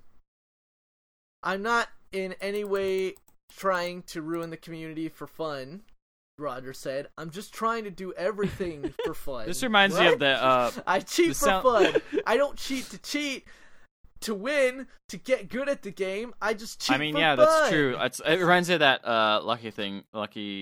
Palmer Lucky, when he was like, I'm just doing it for the lulz, you know? It's for the lulz, bro. Except that he was a 20-something, 24-year-old, 27-year-old man, or however old he was. Well, because he's a 14-year-old and he's a dumbass, he did what 14-year-old would do, and he asked his mom to help him out. But apparently his mom has written this letter, and in it, Lauren Rogers, his mother, states, this company is in the process of attempting to sue a 14-year-old. They're claiming he prepared derivative works based upon a copyrighted work and publicly performed and displayed this as such. They are also claiming he modified their game to use a cheat and live streamed it. This would, of course, fall under the Copyright Act if he did, in fact, modify their game. She goes on to mirror her son's claim that these kinds of cheats are freely available, and Epic may be stepping out of bounds by punishing those who use them. But she doesn't stop there. Epic Games Incorporated failed to legally bind underage users with their EULA agreement, which is a contract between the licensor and the purchaser, establishing the purchaser's rights to use the software. This being said, the game itself was in fact free. No purchase of said game occurred. So she's saying that my son you can't even prove that he bought your game, because there's no way to buy your game because it's free to play right now. Yeah. I guess the buy would be the opt-in, but... One, you can't buy it. Well, one, it's free to play, so there's no money lost. Two, you're the person who signed this EULA is not of age to agree to the EULA, and you did not put any kind of things in there for underage users. Three, you're suing a minor, which I believe has not something you could normally do. Like, there might be some, of course, the law is crazy, and there's a lot of weird things in there that I don't understand. But I was under the impression that you had to be a legal adult in almost all cases to be sued. Mm-hmm. Otherwise, you are technically suing the minor's parents or whoever their guardian is. So, this seems like a legal case that well, again, I'm no lawyer, but it seems like a legal case that it seems like the lawyers on Epic's side didn't do quite the amount of research they should have done, or maybe were a little too heavy-handed with. Yeah, it's definitely an interesting case when you do consider how many games now are online like this, and how many are very likely being played by minors right now. And how likely a person like that is likely to cheat. Not that adults don't cheat, but you know what I mean. Like his description says, I don't cheat to win. It's okay, but what? It doesn't. But I cheat for fun. It's okay, sure, whatever. That's a very 14-year-old thing to kind of think about it. Yeah, it's you wonder then at what point then. Do we know if there's a lot of games like this that have established language in their agreements for minors playing the game, or is that just not something that is assumed when they're writing up the legal? I mean, I would imagine that's in there. You're not technically, so you're not allowed to agree to a EULA in most cases unless you're 13. But again, he's 1 year over. But he is, but you still have to have provisions in there about if you break this is the we will have the right to do this and that, but you still can't. But again, if you're not a legal adult, you can't agree to a legal document. When I used to work at the Apple stores and someone want to come in and have their screen fixed, they had to sign a document allowing us to take their phone from them and repair it. And if they were under 18, we legally couldn't have them sign that document because it's a legal document and they can't be held accountable for it afterwards. So if they were to then sue us or we were to sue them, that signature would be invalid, and then that would put the whole thing under risk. So if you try to sell a car to a minor and they give you the right amount of money and they sign the thing, it's not valid. It's not a valid sale. Even though they gave you the money and all that kind of stuff, that's. I remember being approached multiple times as a minor because I looked old, because I'm an old soul. To apply for credit cards at Target and stuff like that, and I was just I don't think legally you can give me a credit card. I mean, that's cool. I appreciate the offer, but when you get into legal stuff, anything with minors just becomes super tricky. Super tricky. So I don't know. I wonder if the judge will drop that. I wonder if they'll dismiss that case for her. I mean, I was thinking that. I remember feeling when I was a kid and I didn't have much money, I would pirate games and things like that. And I was always worried. I was oh man, is this ever if I get caught? I wasn't worried for myself. I was oh man, my parents would get in such trouble.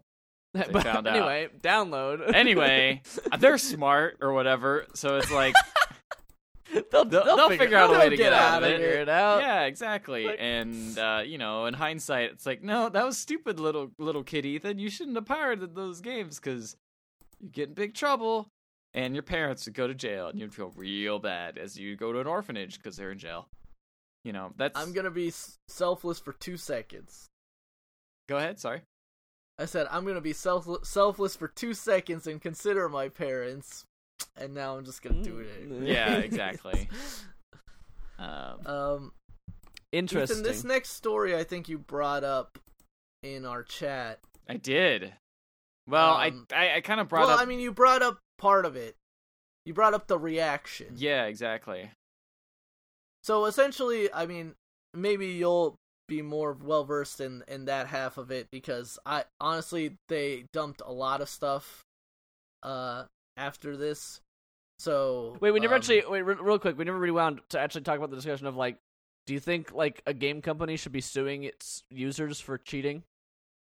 I mean, here's also the thing too. I guess to be fair to Epic, they do say in one of the lawyers contacted in this story says, it was the lawsuit stems not from Rogers using the cheat, but from publishing what amounts to a how-to guide promoting it on his YouTube channel. And they issued a DMCA takedown notice of that video, and he chose to contest it, and then Epic then has to either drop the claim and then lose the rights to, that claim, or continue, which is just the next option is to sue at that point. So that's what they're claiming is the reason they're suing, not necessarily the cheating itself. But that's the thing, is like it on paper it seems pretty shitty of them, but also it's like it is a way to protect your IP and discourage people from cheating in the future, like this, by establishing a very real threat that we'll sue your ass, like we don't care. Yeah, exactly. I think banning is a good result. I mean, Overwatch does that. They banned like a ton of players. Yeah. True, but you always do get those dogged, trolls who are always gonna just find a way to make, as I say, that only helps account. And that only helps with games that like Overwatch have to pay money for, but like free to play games like say like Hearthstone or something like that, that is a lot harder to stamp out because you just create a new account. Like it's like whatever, you're doing it for the lols, it doesn't matter. Yeah, but eventually it gets too annoying to deal with. I was gonna say spoilers, and if you work for Blizzard, don't listen to this, but I made a second Hearthstone account so I could get that Murloc Warlock card skin. Excuse me, it was Shaman card. If you're from Blizzard, don't listen to this, but I actually used a bot once to get to play Hearthstone on a bot mode, just kind of curious to see how it worked. It worked for a while, and then they started banning bots, so I stopped using it. But it worked. Like I actually was able to beat people with a bot, which was kind of scary because it would just use mathematics to be like, well, this is the logical move. Blah, blah, blah. I'll take this out, take this minion out, and so I'd play like with a basic like rogue deck, I think, and just have it go and just roll, and then I would get a bunch of gold. Not a bunch, but like a decent amount. It was just too much of a pain, and it went too slowly because it wouldn't win all the time. It was definitely dumber than a person, but you'd still win once in a while. That was a weird thing. Okay, so now we can move on to the Bungie story. And I know more about the first part. I guess Ethan, you could talk a little bit more about the second part. So basically, Bungie recently got into a little bit of a snafu with its player base because they were offering, I believe, they advertised it as offering more experience during I think it was the Clarion Call event that was going on recently. Like there was bonus XP being offered. But then one of or multiple people from the Reddit started actually looking into the XP values that were being offered from this event and found out that although technically you were getting quote unquote bonus XP, the faster and more, like, the faster you were gaining XP, it would scale. Like, the XP would actually scale. So you weren't getting, like, a raw bonus XP, like, but it bonus. said you were. Yeah, but it the said funny you were. It said getting you it. were, like, getting... You got 100... Like, I don't know the Destiny scaling, but, like, you got 100 XP points, and it's like, you actually got 80. But we told you got 100, like... And so a lot of players were very upset about this, and also potential other elements that were kind of like, working behind the scenes in terms of to slow down your level up so that you would go buy stuff. The way certain things worked, and of course, in typical internet fashion, everyone took it to the worst possible conclusion point and was essentially up in arms against Bungie so much that they actually had to cancel. They were going to do a live stream, I believe, of elements of the new DLC that's coming out here in December, Curse of Osiris. They canceled that live stream amidst essentially what was a big uproar. Big Just people are just being mad about assholes. They're just mad about the lack of communication between a lot of things. Where it's they have all this huge list of complaints and they just don't address it usually, except for these big blog posts that they've kind of already planned out. And that's a standard PR tactic, but I guess they just need to be more open and say things more often, about what they're planning on doing. Stuff like that just feels super scuzzy too. Of there's a person in here, I think from the person who figured it out on Reddit or whatever, and there's a part where he says if Bungie wants a cooldown, the thing was if you did things repeatedly, you would start to get less and less experience for them, but it would still tell you got the full amount of experience every time. And it's saying if Bungie wants a cooldown on this to stop us from spamming public events to get XP, that's a different discussion. But we should at least have this communicated to us appropriately in the UI.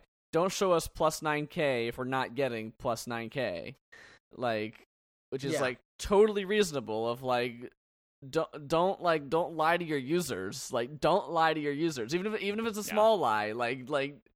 Don't do that. Yeah, and so Bungie essentially said that they said you guys are right. We should be talking a lot more with you guys.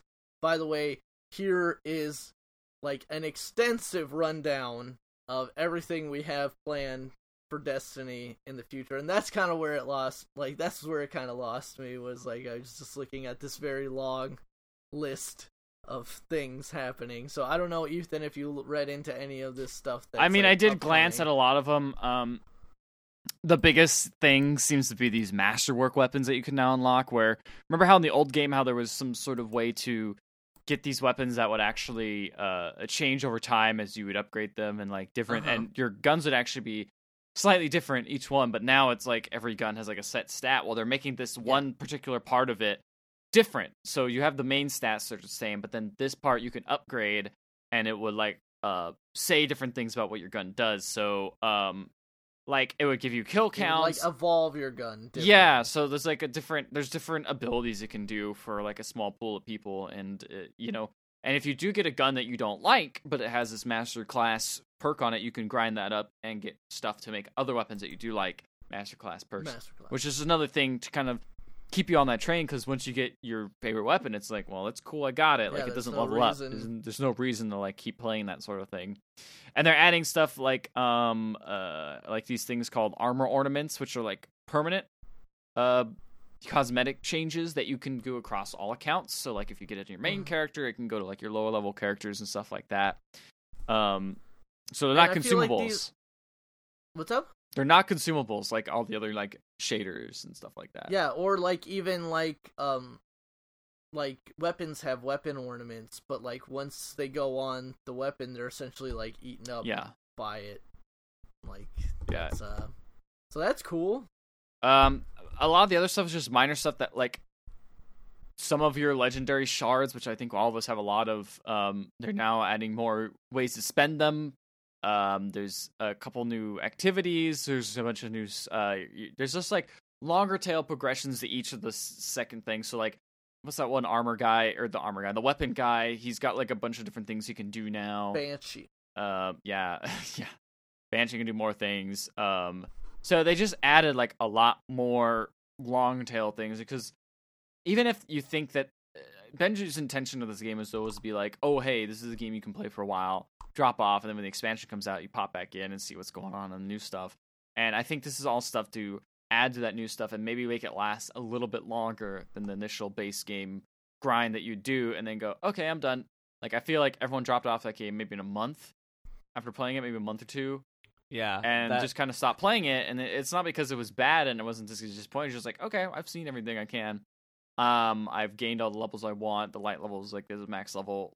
I'll wait until the next expansion, and that next expansion's around the corner, and they kind of want people to stick around a little bit longer after they complete all that stuff in the next expansion, which sounds all good to me, but it's just, why weren't they a little more transparent about these changes and things like that? You know, they could have been a little more open with their fan base. And yeah, I don't know. It's weird. It's interesting because I feel like Bungie's always been a developer that's been a little bit more like communicative with their community. Like, they do tend to write these long personalized blog posts by like recognizable people that like tell you what's in, like, it's not just like a blind face saying like here's patch notes or whatever. Yeah. It's like an actual person saying like here's what's going on in the game. But it's also like there were so many weird, cryptic and sudden changes in the first Destiny, and I don't know, I felt like a lot of people that endeared it to them. But at the same time, Destiny 2, in my mind, is a very different game than the first. Definitely, it's got for different goals and things like that. Like, it's just going for a different style, different vibes.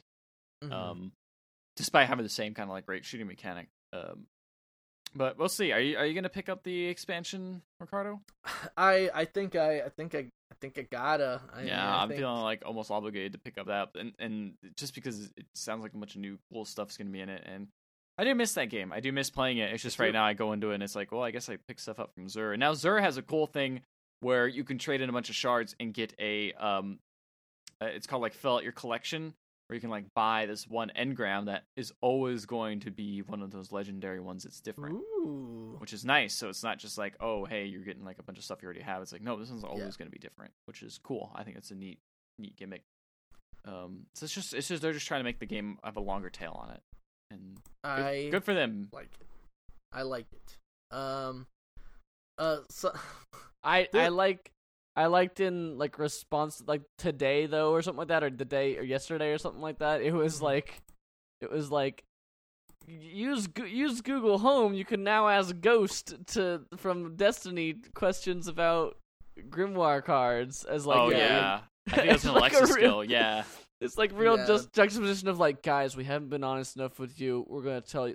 We're gonna make things a lot clearer going forward. By the way, have you heard Google Home? You can use it to talk to Ghosts now. I saw that news story too, and I was just like, man, I was just like, what are they doing over there? Like, I don't know. I mean, that was probably in the works a while ago. I'm sure it's their marketing department would be like, check this out. We finally got to go. Oh, it all happened. At this is just not the great timing to be like. No. Speaking of what are they doing over there? And we're gonna go. I don't want to get too into. We bring you live to. I felt like we should at least mention. So Star Citizen, man. Our once every 4 months Star Citizen news story. That might be a game someday. Maybe someday. It's you can play parts of it. Magic Conch Shell, will Star Citizen never be a game? Maybe someday. So, would you like a new exciting way to give money to people who are maybe finishing a game sometime within the next decade? Maybe. Yes. Yeah, sure. Is Zoll fine doing another Kickstarter? Well, get ready to buy plots of land in Star Citizen. What? Now you can just like in real life? Yeah. Wait a minute. This is called Star Citizen, not Land Citizen. Yeah, I was gonna say, why can't I buy a planet or something cool like that? Because planets are made up of land. Because planets are 1 bajillion million pieces of land. You can't just buy that. Listen, Cloud Imperium Games has said that you can buy land rights within the Star Citizen game for $50 each. Okay. And that gets you this gets you a single 4-kilometer square plot zoned for either commercial, residential, or industrial use. It's zoned. There's zoning. Is there an HOA too? Do I have to pay HOA? I don't know. Do I have to pay the? What about water? What if I hate my neighbors? What if my neighbors don't make your claim? So essentially, this is the 49ers running out into the wilderness and putting down stakes and going the first one there is yours. So let's see. So what if you hate your neighbors, man? What if they suck? What if they don't cloud mow their lawn? What if the neighbors have really reduced the property value of the local area by leaving a bunch of trash out, and they don't put away? What if you live the next to a trash bunch of cans bad after schools? trash day? You know, and your star kids are gonna be really stupid. They're gonna be bad citizens. You know what? What if Martians move in on the block? Ooh. You know what happens? There goes the there neighborhood. goes neighborhood. There goes the space hood. There goes the space neighborhood. It was you all gotta call the space cops and say that you think you smelled space weed coming from. I house. think they're stealing. I'm gonna be a space narc. Yes. So, the storefront says claim licenses are being made available for pledging to help fund Star Citizen's development. The This ability Star to Citizenship obtain sure seems these based a claim lot on. licenses will ultimately be available in-game for in-game credits and or otherwise earnable through play in the game. But pledging for these claim licenses now allows us to include deeper features in the Star Citizen game, which is totally coming. And it's not required for starting the game. I just love that this says this project's Persistent Universe product was initially conceived around the time of its Kickstarter campaign in November 2012. Remember 2012, man? That's when we thought the world was going to end, dude. So everyone was like, yeah, I'll kickstart this game. Mitt Romney might have been elected president. Can you imagine how terrible that would have been? Who let the dogs out? Who? Wait, what? There was an infamous video of Mitt Romney with an African American family, and he was like, "Hey, now, who let the dogs out? Who?" And it's like, man, Mitt Romney doesn't know anything about black people. Anyway, how naive we were. Yeah. He'll be the worst we get.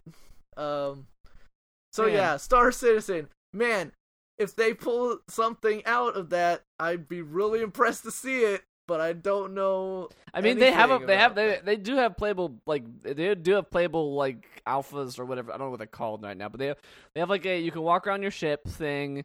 I think they have like a star, like if you want to do dogfights, I think they have a dogfight. Yeah, they have a dogfight thing where you can like fly around in their virtual stuff.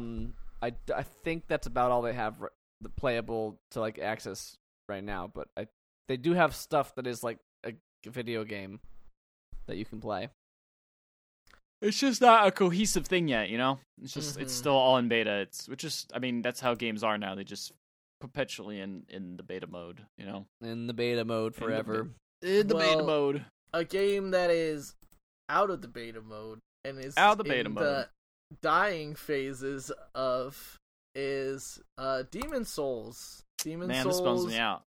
You can still let's be 100% clear. You can still play all of Demon Souls. Yeah, but like the joy of those type of games. A fundamental part of these games is their online connectivity, and that's being ripped out because the servers are going down in February of 2018. No more Demon Souls servers. Demon Souls, when was that originally released? The magical year of 2012 was when that was. Wait, really? Was it that recent? That's funny to me that it was that recent. I mean, it was a PS3 title. Yeah. Wait. Didn't the PS4 come out in 2012? No. It came out in 2009. The game did in Japan. Yeah. Okay. But they planned to end the online service in 2012. Yeah, you're right. I was like, the game didn't come out in 2012. There was still Dark Souls 1 and 2 that came out in 360. Yeah. So that came out in 2009. Okay. They originally were just gonna shut it down in 2012, but so they're gonna end the game. Not end the game again, like you said. You can technically play Demon Souls, but there's like some cool moments in there. Like one of them, I believe, is you actually have to like fight another person online. It's like that's that whole boss, and then if that's not connected, it's just some generic like bot or something like that. Which I mean, you can play, but that's like that's like really a neat thing. It's just like, oh shoot, you have to fight against this other person who's playing. And I don't even know like nowadays how many people are playing it, but like I almost feel like I should try and play that game because I always did want to like see kind of the origins of it around near the end date. Because I bet a lot of people are gonna actually be like trying to enjoy it around that time, and then maybe I could find someone to fight against in that one particular mode. Like I think that'd be a really cool thing. But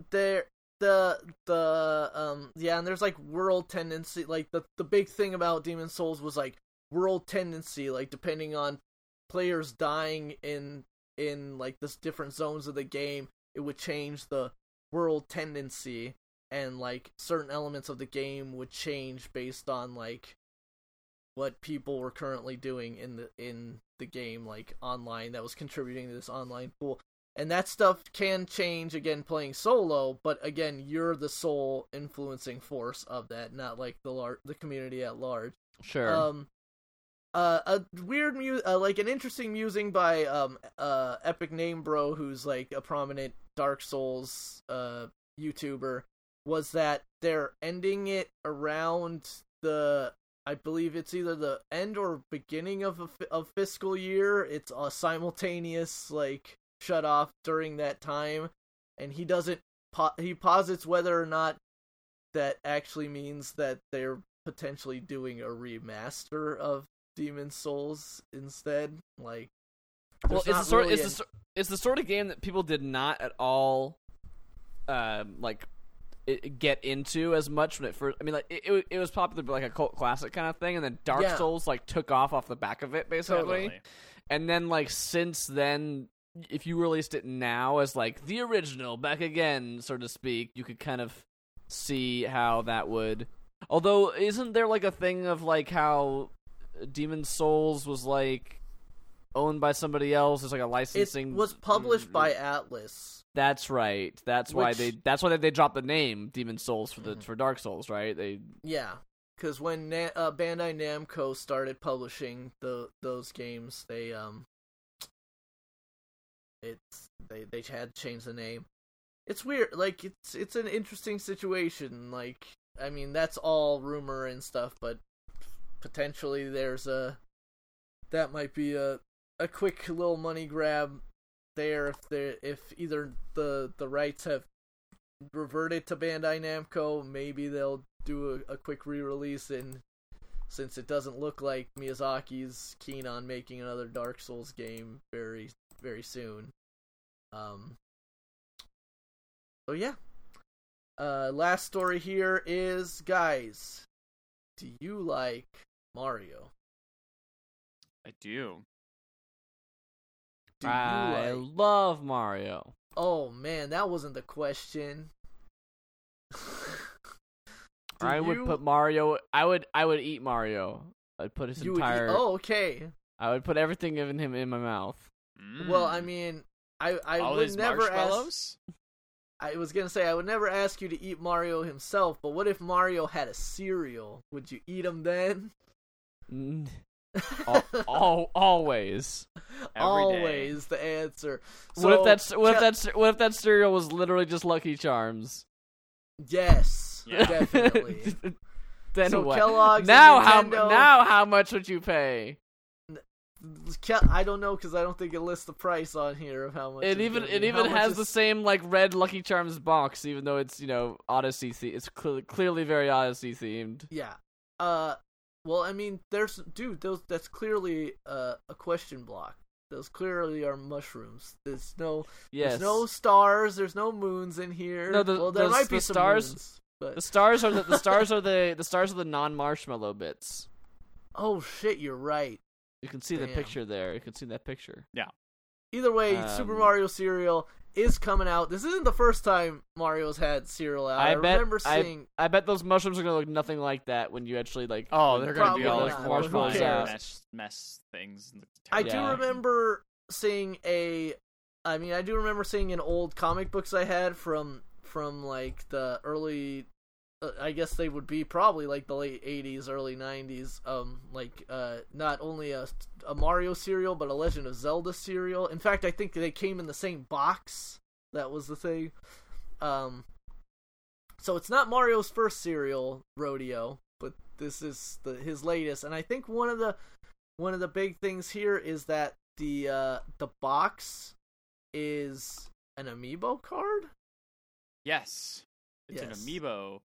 That doesn't do jack, because apparently it's not actually an amiibo. It's just a box that you can put that has a sensor in it that you can put up against the amiibo scanner. It can receive gold coins or a heart in the game, which kind of lame. Like those are things that you get all over the place. It's not a costume. I wish it'd be like some sort of like ridiculous costume. What if it was a cereal box? What if it was Mario inside? Oh, that'd be great. Mario wearing a cereal box. Yeah. He's just naked except for the cereal box. Like that'd be great. And Oh, it's so good. Mario turns into Lucky Leprechaun. Actually, is that a Kellogg cereal? What is it? What's a Kellogg cereal? I don't know. Post and What Kellogg's are the only two big ones. What if they really wanted to sell it, they would just be like, it's a random Kellogg's mascot costume, but like it's blind boxes, man. It's loot boxes. It's loot cereal boxes. You don't know which one you're gonna get. I mean, that would be more fun than just like, hey, you get gold coins Heck, in the heart. We didn't put it in the news, but like Penny Arcade started selling blind boxes like in the middle of this whole like EA thing. Who did Penny Arcade? How does that work? Penny Arcade is selling Mario pins. in the Mario 3 pins in the freaking same style as your BlizzCon loot boxes of just buy a loot box, buy a box, and it'll have 2 Mario pins in it. Which ones will it be? You will find out when you open the box. I mean, that's been around for a while, but like, it's just bad time to do that sort of thing, you know? It's just bad time to have that blind box. Totally. Anyways, yeah, cereal. Now I'm hungry. Honestly, I kind of want to get this. I haven't bought a cereal in years. Sure. Yeah, I don't eat cereal usually, but sure, it's a box of cereal I'll buy. I'm an adult. I'll buy a box of cereal. I have a disposable income, and I'm going to spend it on Super Mario cereal. It's like what's it going to be? $5? It's it's probably gonna be way too much money for how big the box is. I'll tell you that. Like it'll be like more than money that it's worth. But I want it. I think I spent. I'll do it. I think I spent $12 on that Bootio cereal. So you guys hear about? Not going to be more than that. What's up? Did you guys? Oh, sorry. It's like 3 of us talking at once. Ethan, go first. I would say is that the actual cereal with the marshmallows and stuff like that? Yeah. Oh, that's a lot. But I think this one's actually being sold in like stores. I think that one. Yeah, this will be like a normal price. That one was online and like also like they sold it at FYE. I want to say it was like the only store I think this will be actually sold at like supermarkets and stuff. In a store, yeah. Also, there's a cereal blog called Seriously, which is a really great name for a cereal blog. It's on Kellogg's website. I don't know when it's actually December 11th. Is when they're going on. It's when they're going to go hitting store shelves across the U.S. as early as December 11th. December 11th. Never. Did you guys? What was I going to ask? I don't know. Did you guys? Did you guys hear about Prongles? Sold officially at Target. Oh God, no! No, I've heard enough about them, but I don't know anything else. Cards Against Humanity sent me an email. It says we're getting out of the card game business. It's too difficult, and we're gonna focus on our true passion, which has been snack foods. So we've announced Prongles, and it's just like this pig, this like warthog riding a skateboard with a non-copyright infringing tube of curved chips that may resemble a similar curved chip, but have no copyright infringing thing. And also, the Prongles logo is once you pop, they're great. that's their catchphrase. And they currently sell like 2 different flavors, I think. Okay. And they want you to vote on the third. The 3 that you can vote on are like tacos and burritos. Okay. America. And real fish. All right. Those are the 3 flavors that you can. America, as usual. Those are the 3 flavors that you can attempt to have made by Prongles. I need to look this up now. Original Prongles, that's what they're called. Here. Oh, it's got music on the website. I didn't even know that. Oh God. I'm gonna take a quick look. I'm sorry, streamers, you're gonna hear this. Whoever's on the stream. Oh, it's original music. It's original music. Oh yeah, this is some pretty good music. Prongles, huh? Salt and potato, onions and cream. Onions and cream is the one that it's called. Whole fish is winning. Fish. Once you pop, that's great. Also, the volume slider on their website, no matter which direction you move it in, turns it to max volume, and then you cannot, and then you can't turn it off, and then you can't turn it off. For our stream's sake, that's a thing. Okay. That's being sold at Target. Yeah, they're being sold at Target. They're all out on their website. You can no longer buy any more on the website, and they're going on eBay right now from like $90. The internet's freaking weird, man. Yeah, onions and cream is pretty great. Whole fish is winning right now.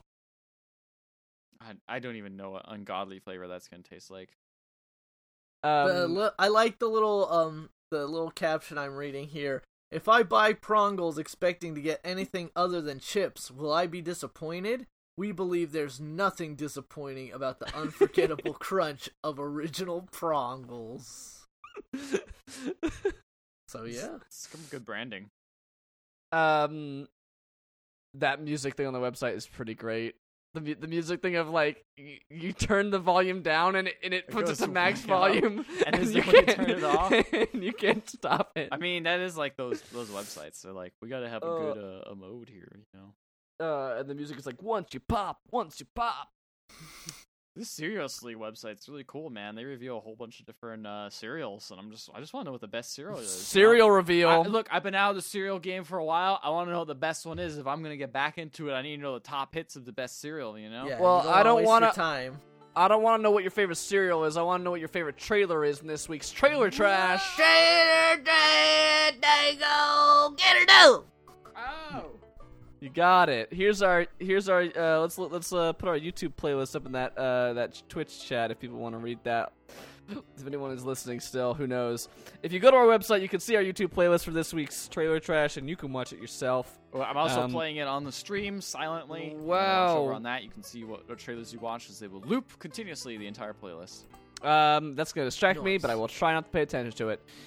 Our first game that we watched is Crossing Souls, not to be confused with Crossy Souls. Nope. It is definitely different. Guys, do you like the 80s? Have you heard? It's fine. Have you heard of the 80s? I have. It's a decade. I have. I was born in that. Comes decade. after the 70s, but before the 90s. Wow, you are all so far. Everything you guys have said about the 80s is factually correct. Have you guys heard of like? That there was like a lot of pop culture in the 80s. Did you hear about that? Well, guess what? What if all of those pop culture things that you liked and you recognize were in one media? Because because there's only 10 current things in production that will do that for you, but this one is a video game. And it has sprite-based pixel art. Which is pretty cool looking. I think someone made the Crawl comparison. Yes. It's like Crawl, but like less Cthulian. It's like more bright and colorful. Yeah, it's less grimy. It's got that smooth, very smooth and like very smooth animation of like lots of frames of animation, and it literally is like just taking like I'm sure there's original content in this game, but there's a DeLorean, there's a Ghostbusters ghost in the fighting in the library. From like Stand By Me, taken like almost directly. They go to see a dead body. They run on the train tracks and stuff. There's E.T. There's a thing where they're doing the E.T. phase. They're doing Back to the Future on the train tracks with the car. It's a never-ending story, like in like giant ass monsters going on. Yeah. There's I don't know, like they have.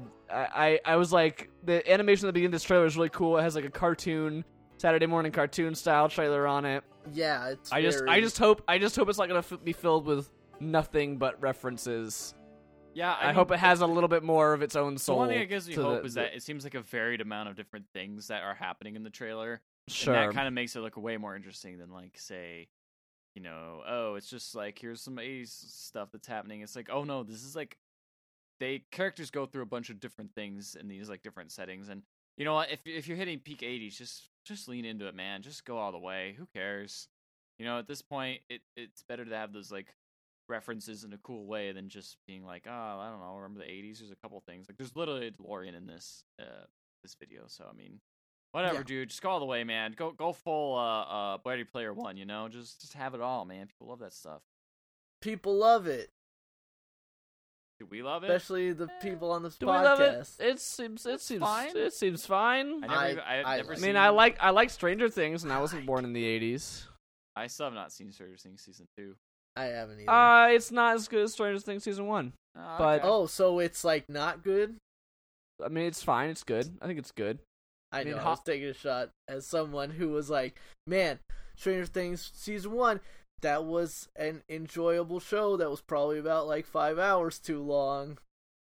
But that's just me. I can see that. That's just me, though. Then you're probably not gonna like season 2 because like I feel like season 1 was paced like really well, and this is not paced as well. Like it's not like it's bad. It's just the characters are like, you know how in season 1 there's like, oh, we're gonna follow these characters, and these characters, so to speak, and they're doing this thing, they're doing this thing, and they're doing this thing, and they all kind of are like leading slowly towards the like point where everybody realizes everybody realizes what's going on, and we're all gonna like come together and figure it out, so to speak, right?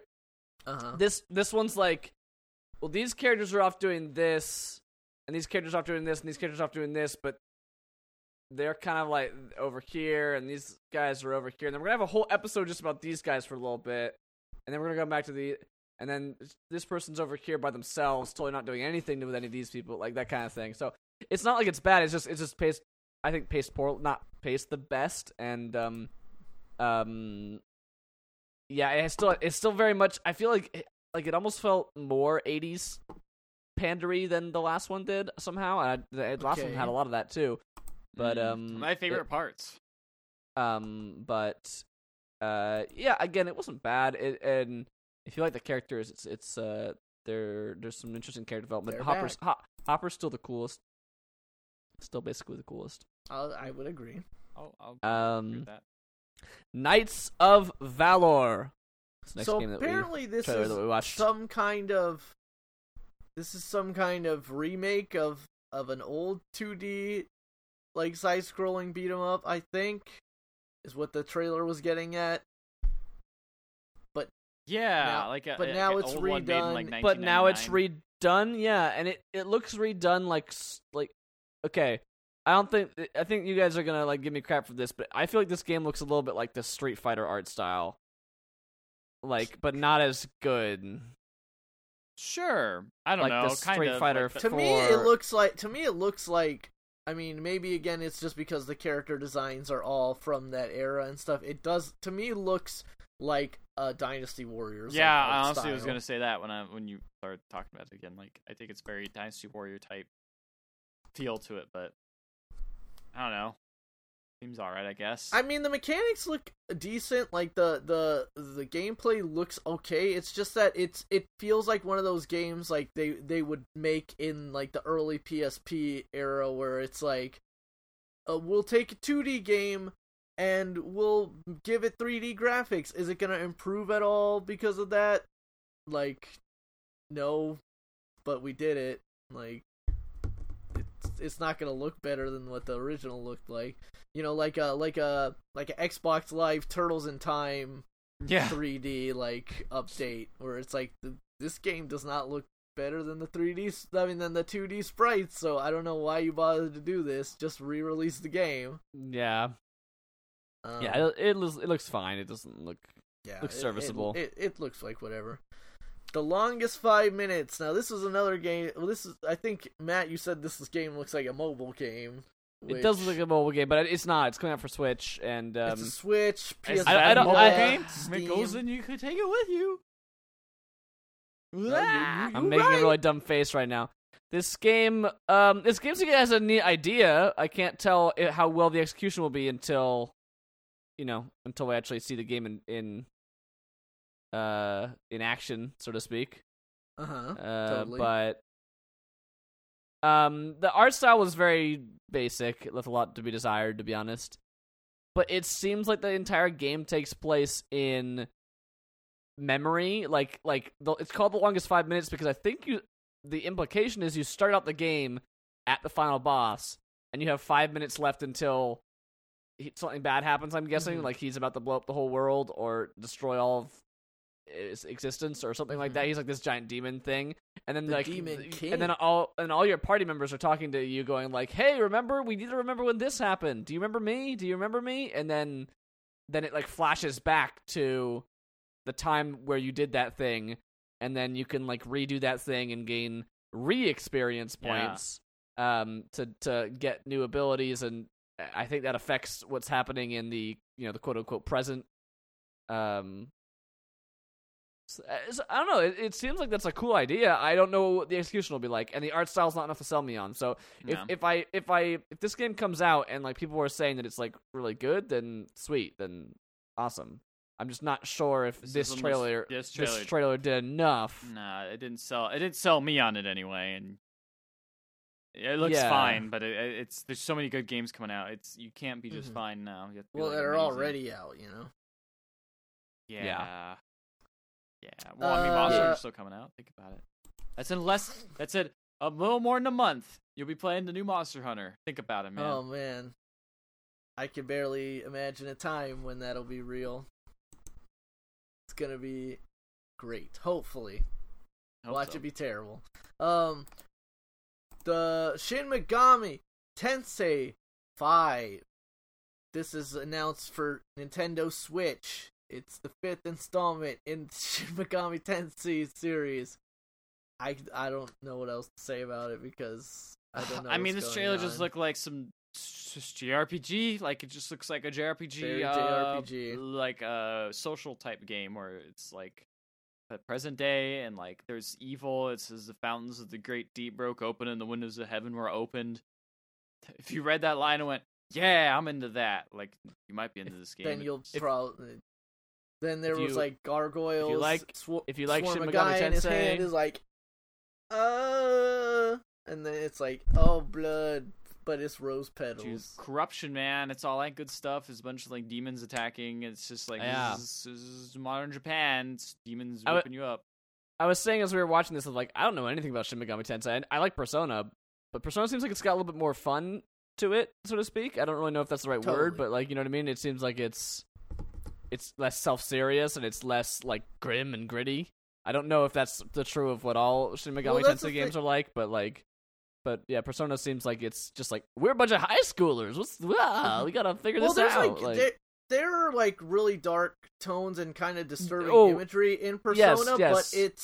but it's approached in like such a stylistic way that from that perspective of those kids, so to speak. Yeah. And just like how everything is so stylishly presented and like the actual overarching themes and stuff are so like over the top, it feels like the stakes are somewhat lower in a weird way, if that makes sense.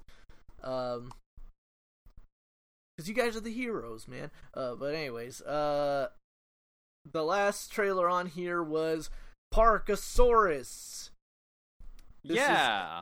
Parkasaurus. This is a Zoo Tycoon type game, but with dinosaurs, which we've totally seen before. But this game had an interesting art style and a sense of whimsy that I. When you make the dinosaurs happy, they make a weird sound. They go, and it's like, that's not what dinosaurs sound like. I know. They all look kind of derpy. They got kind of like weird eyes and kind of goofy looking. They got like the googly eyes. Yeah. It kind of looks like everything creatures in some ways, like how the art style looks very similar, with like these big eyes. And I just like the whole like, they're your friends, like built them a home. Because then it's like the trailer's like, and when your friends get crazy, and it shows them like breaking out of their their enclosures, and then it's like handle with care or something, and it switches to like a weird first person mode where you're tranquilizing like dinosaurs rampaging through your park or whatever. It's it looks like it looks like it has like a deep like leveling up system and like upgrades and put stuff in your park to like the customization looked interesting. Like they showed a part where they dropped like lampposts on like down a path, and then they emitted light, and then they strung from the lampposts like Christmas lights as well. Yeah. So it looks like pretty deep customization in terms of what the thing is gonna like, what your park is gonna look like. That's cool.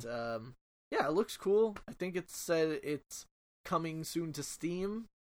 I don't think they had anything else. It's join our wish list sort of thing, where it's like, we'll show you when it comes out. Like, we'll tell you when it comes out. Go to our site. And you guys said the art style looks interesting. To me, it's just a little too on the basic polygonal side for me.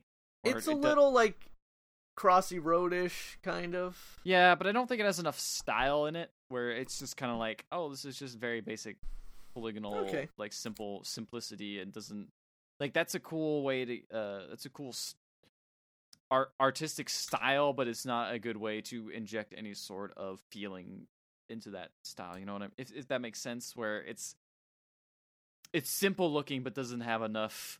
It's almost too simple, where it just kind of verges into basic territory, as opposed to like a stylistic design. It's more of a stylistic choice and not a stylistic design where it's like, oh, we want to really make it look like this. It's just like, no, we kind of want to have low res because it's easy. That's my impression. I might be a little harsh on this game, but it doesn't jive for me as well as I kind of. I feel you. I think looking at the the map as a whole, like you can get that vibe. But I felt like when they were getting into like the menu systems and the way the menus are much better. That stuff, that stuff like animates and looks like I thought that it really worked. I think it's going for a style, and I kind of dig it. Teach their own, man. Teach their own, man. But what wins trailer trash this week? Ethan brought up earlier in the week, I think, that I don't think we actually chose a winner for last week. Wait, didn't we? Yeah. I looked at the doc and nothing was italicized. It was a crazy week last week. Did you listen to the podcast? I could go back and listen to it. I have not. You edited it, so that's why I was asking. Either way, what wins? We'll worry about that later. But what wins this week? Crossing Souls for me. I'm gonna say Parkosaurus. I really like Parkosaurus. Yeah, I'm gonna say Parkosaurus as well. Dang, Parkosaurus did not work on you guys. I really liked the kind of like weird Captain Planet-ish, like Burger King Kids Club animation style that they were doing at the very beginning of the trailer, but then once it actually dumped into the actual game itself, although that art style itself looks really cool I think that's the thing, is it looks cool. It is different, but it is kind of like a bait and switch. I'll totally see it. It did kind of like change my expectations. I was just kind of like, after that point, I was like, I wish it would like the other thing. Respect. I want to see the Magic School Bus art style. All right, well, I guess that's the winner then. This game called Parkosaurus. Parkosaurus. Gonna highlight that. I will do that right now. Alrighty, well, that about wraps it up for the podcast. Thank you so much for listening or watching, if you've been joining us live. Our website is pixellegends.com with one L. We have a Twitter, pixel_legends, and our Twitch page is also twitch.tv/pixel_legends. Legends! That's where you can see our stuff, and we have a Facebook page as well. Like us and all that stuff and do all the things.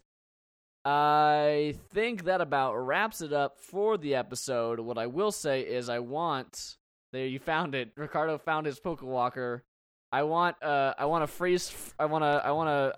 make an image for the podcast here, so I want everyone to make a good image for our stream that we're gonna have to do. So let's go. Let's end with a good one.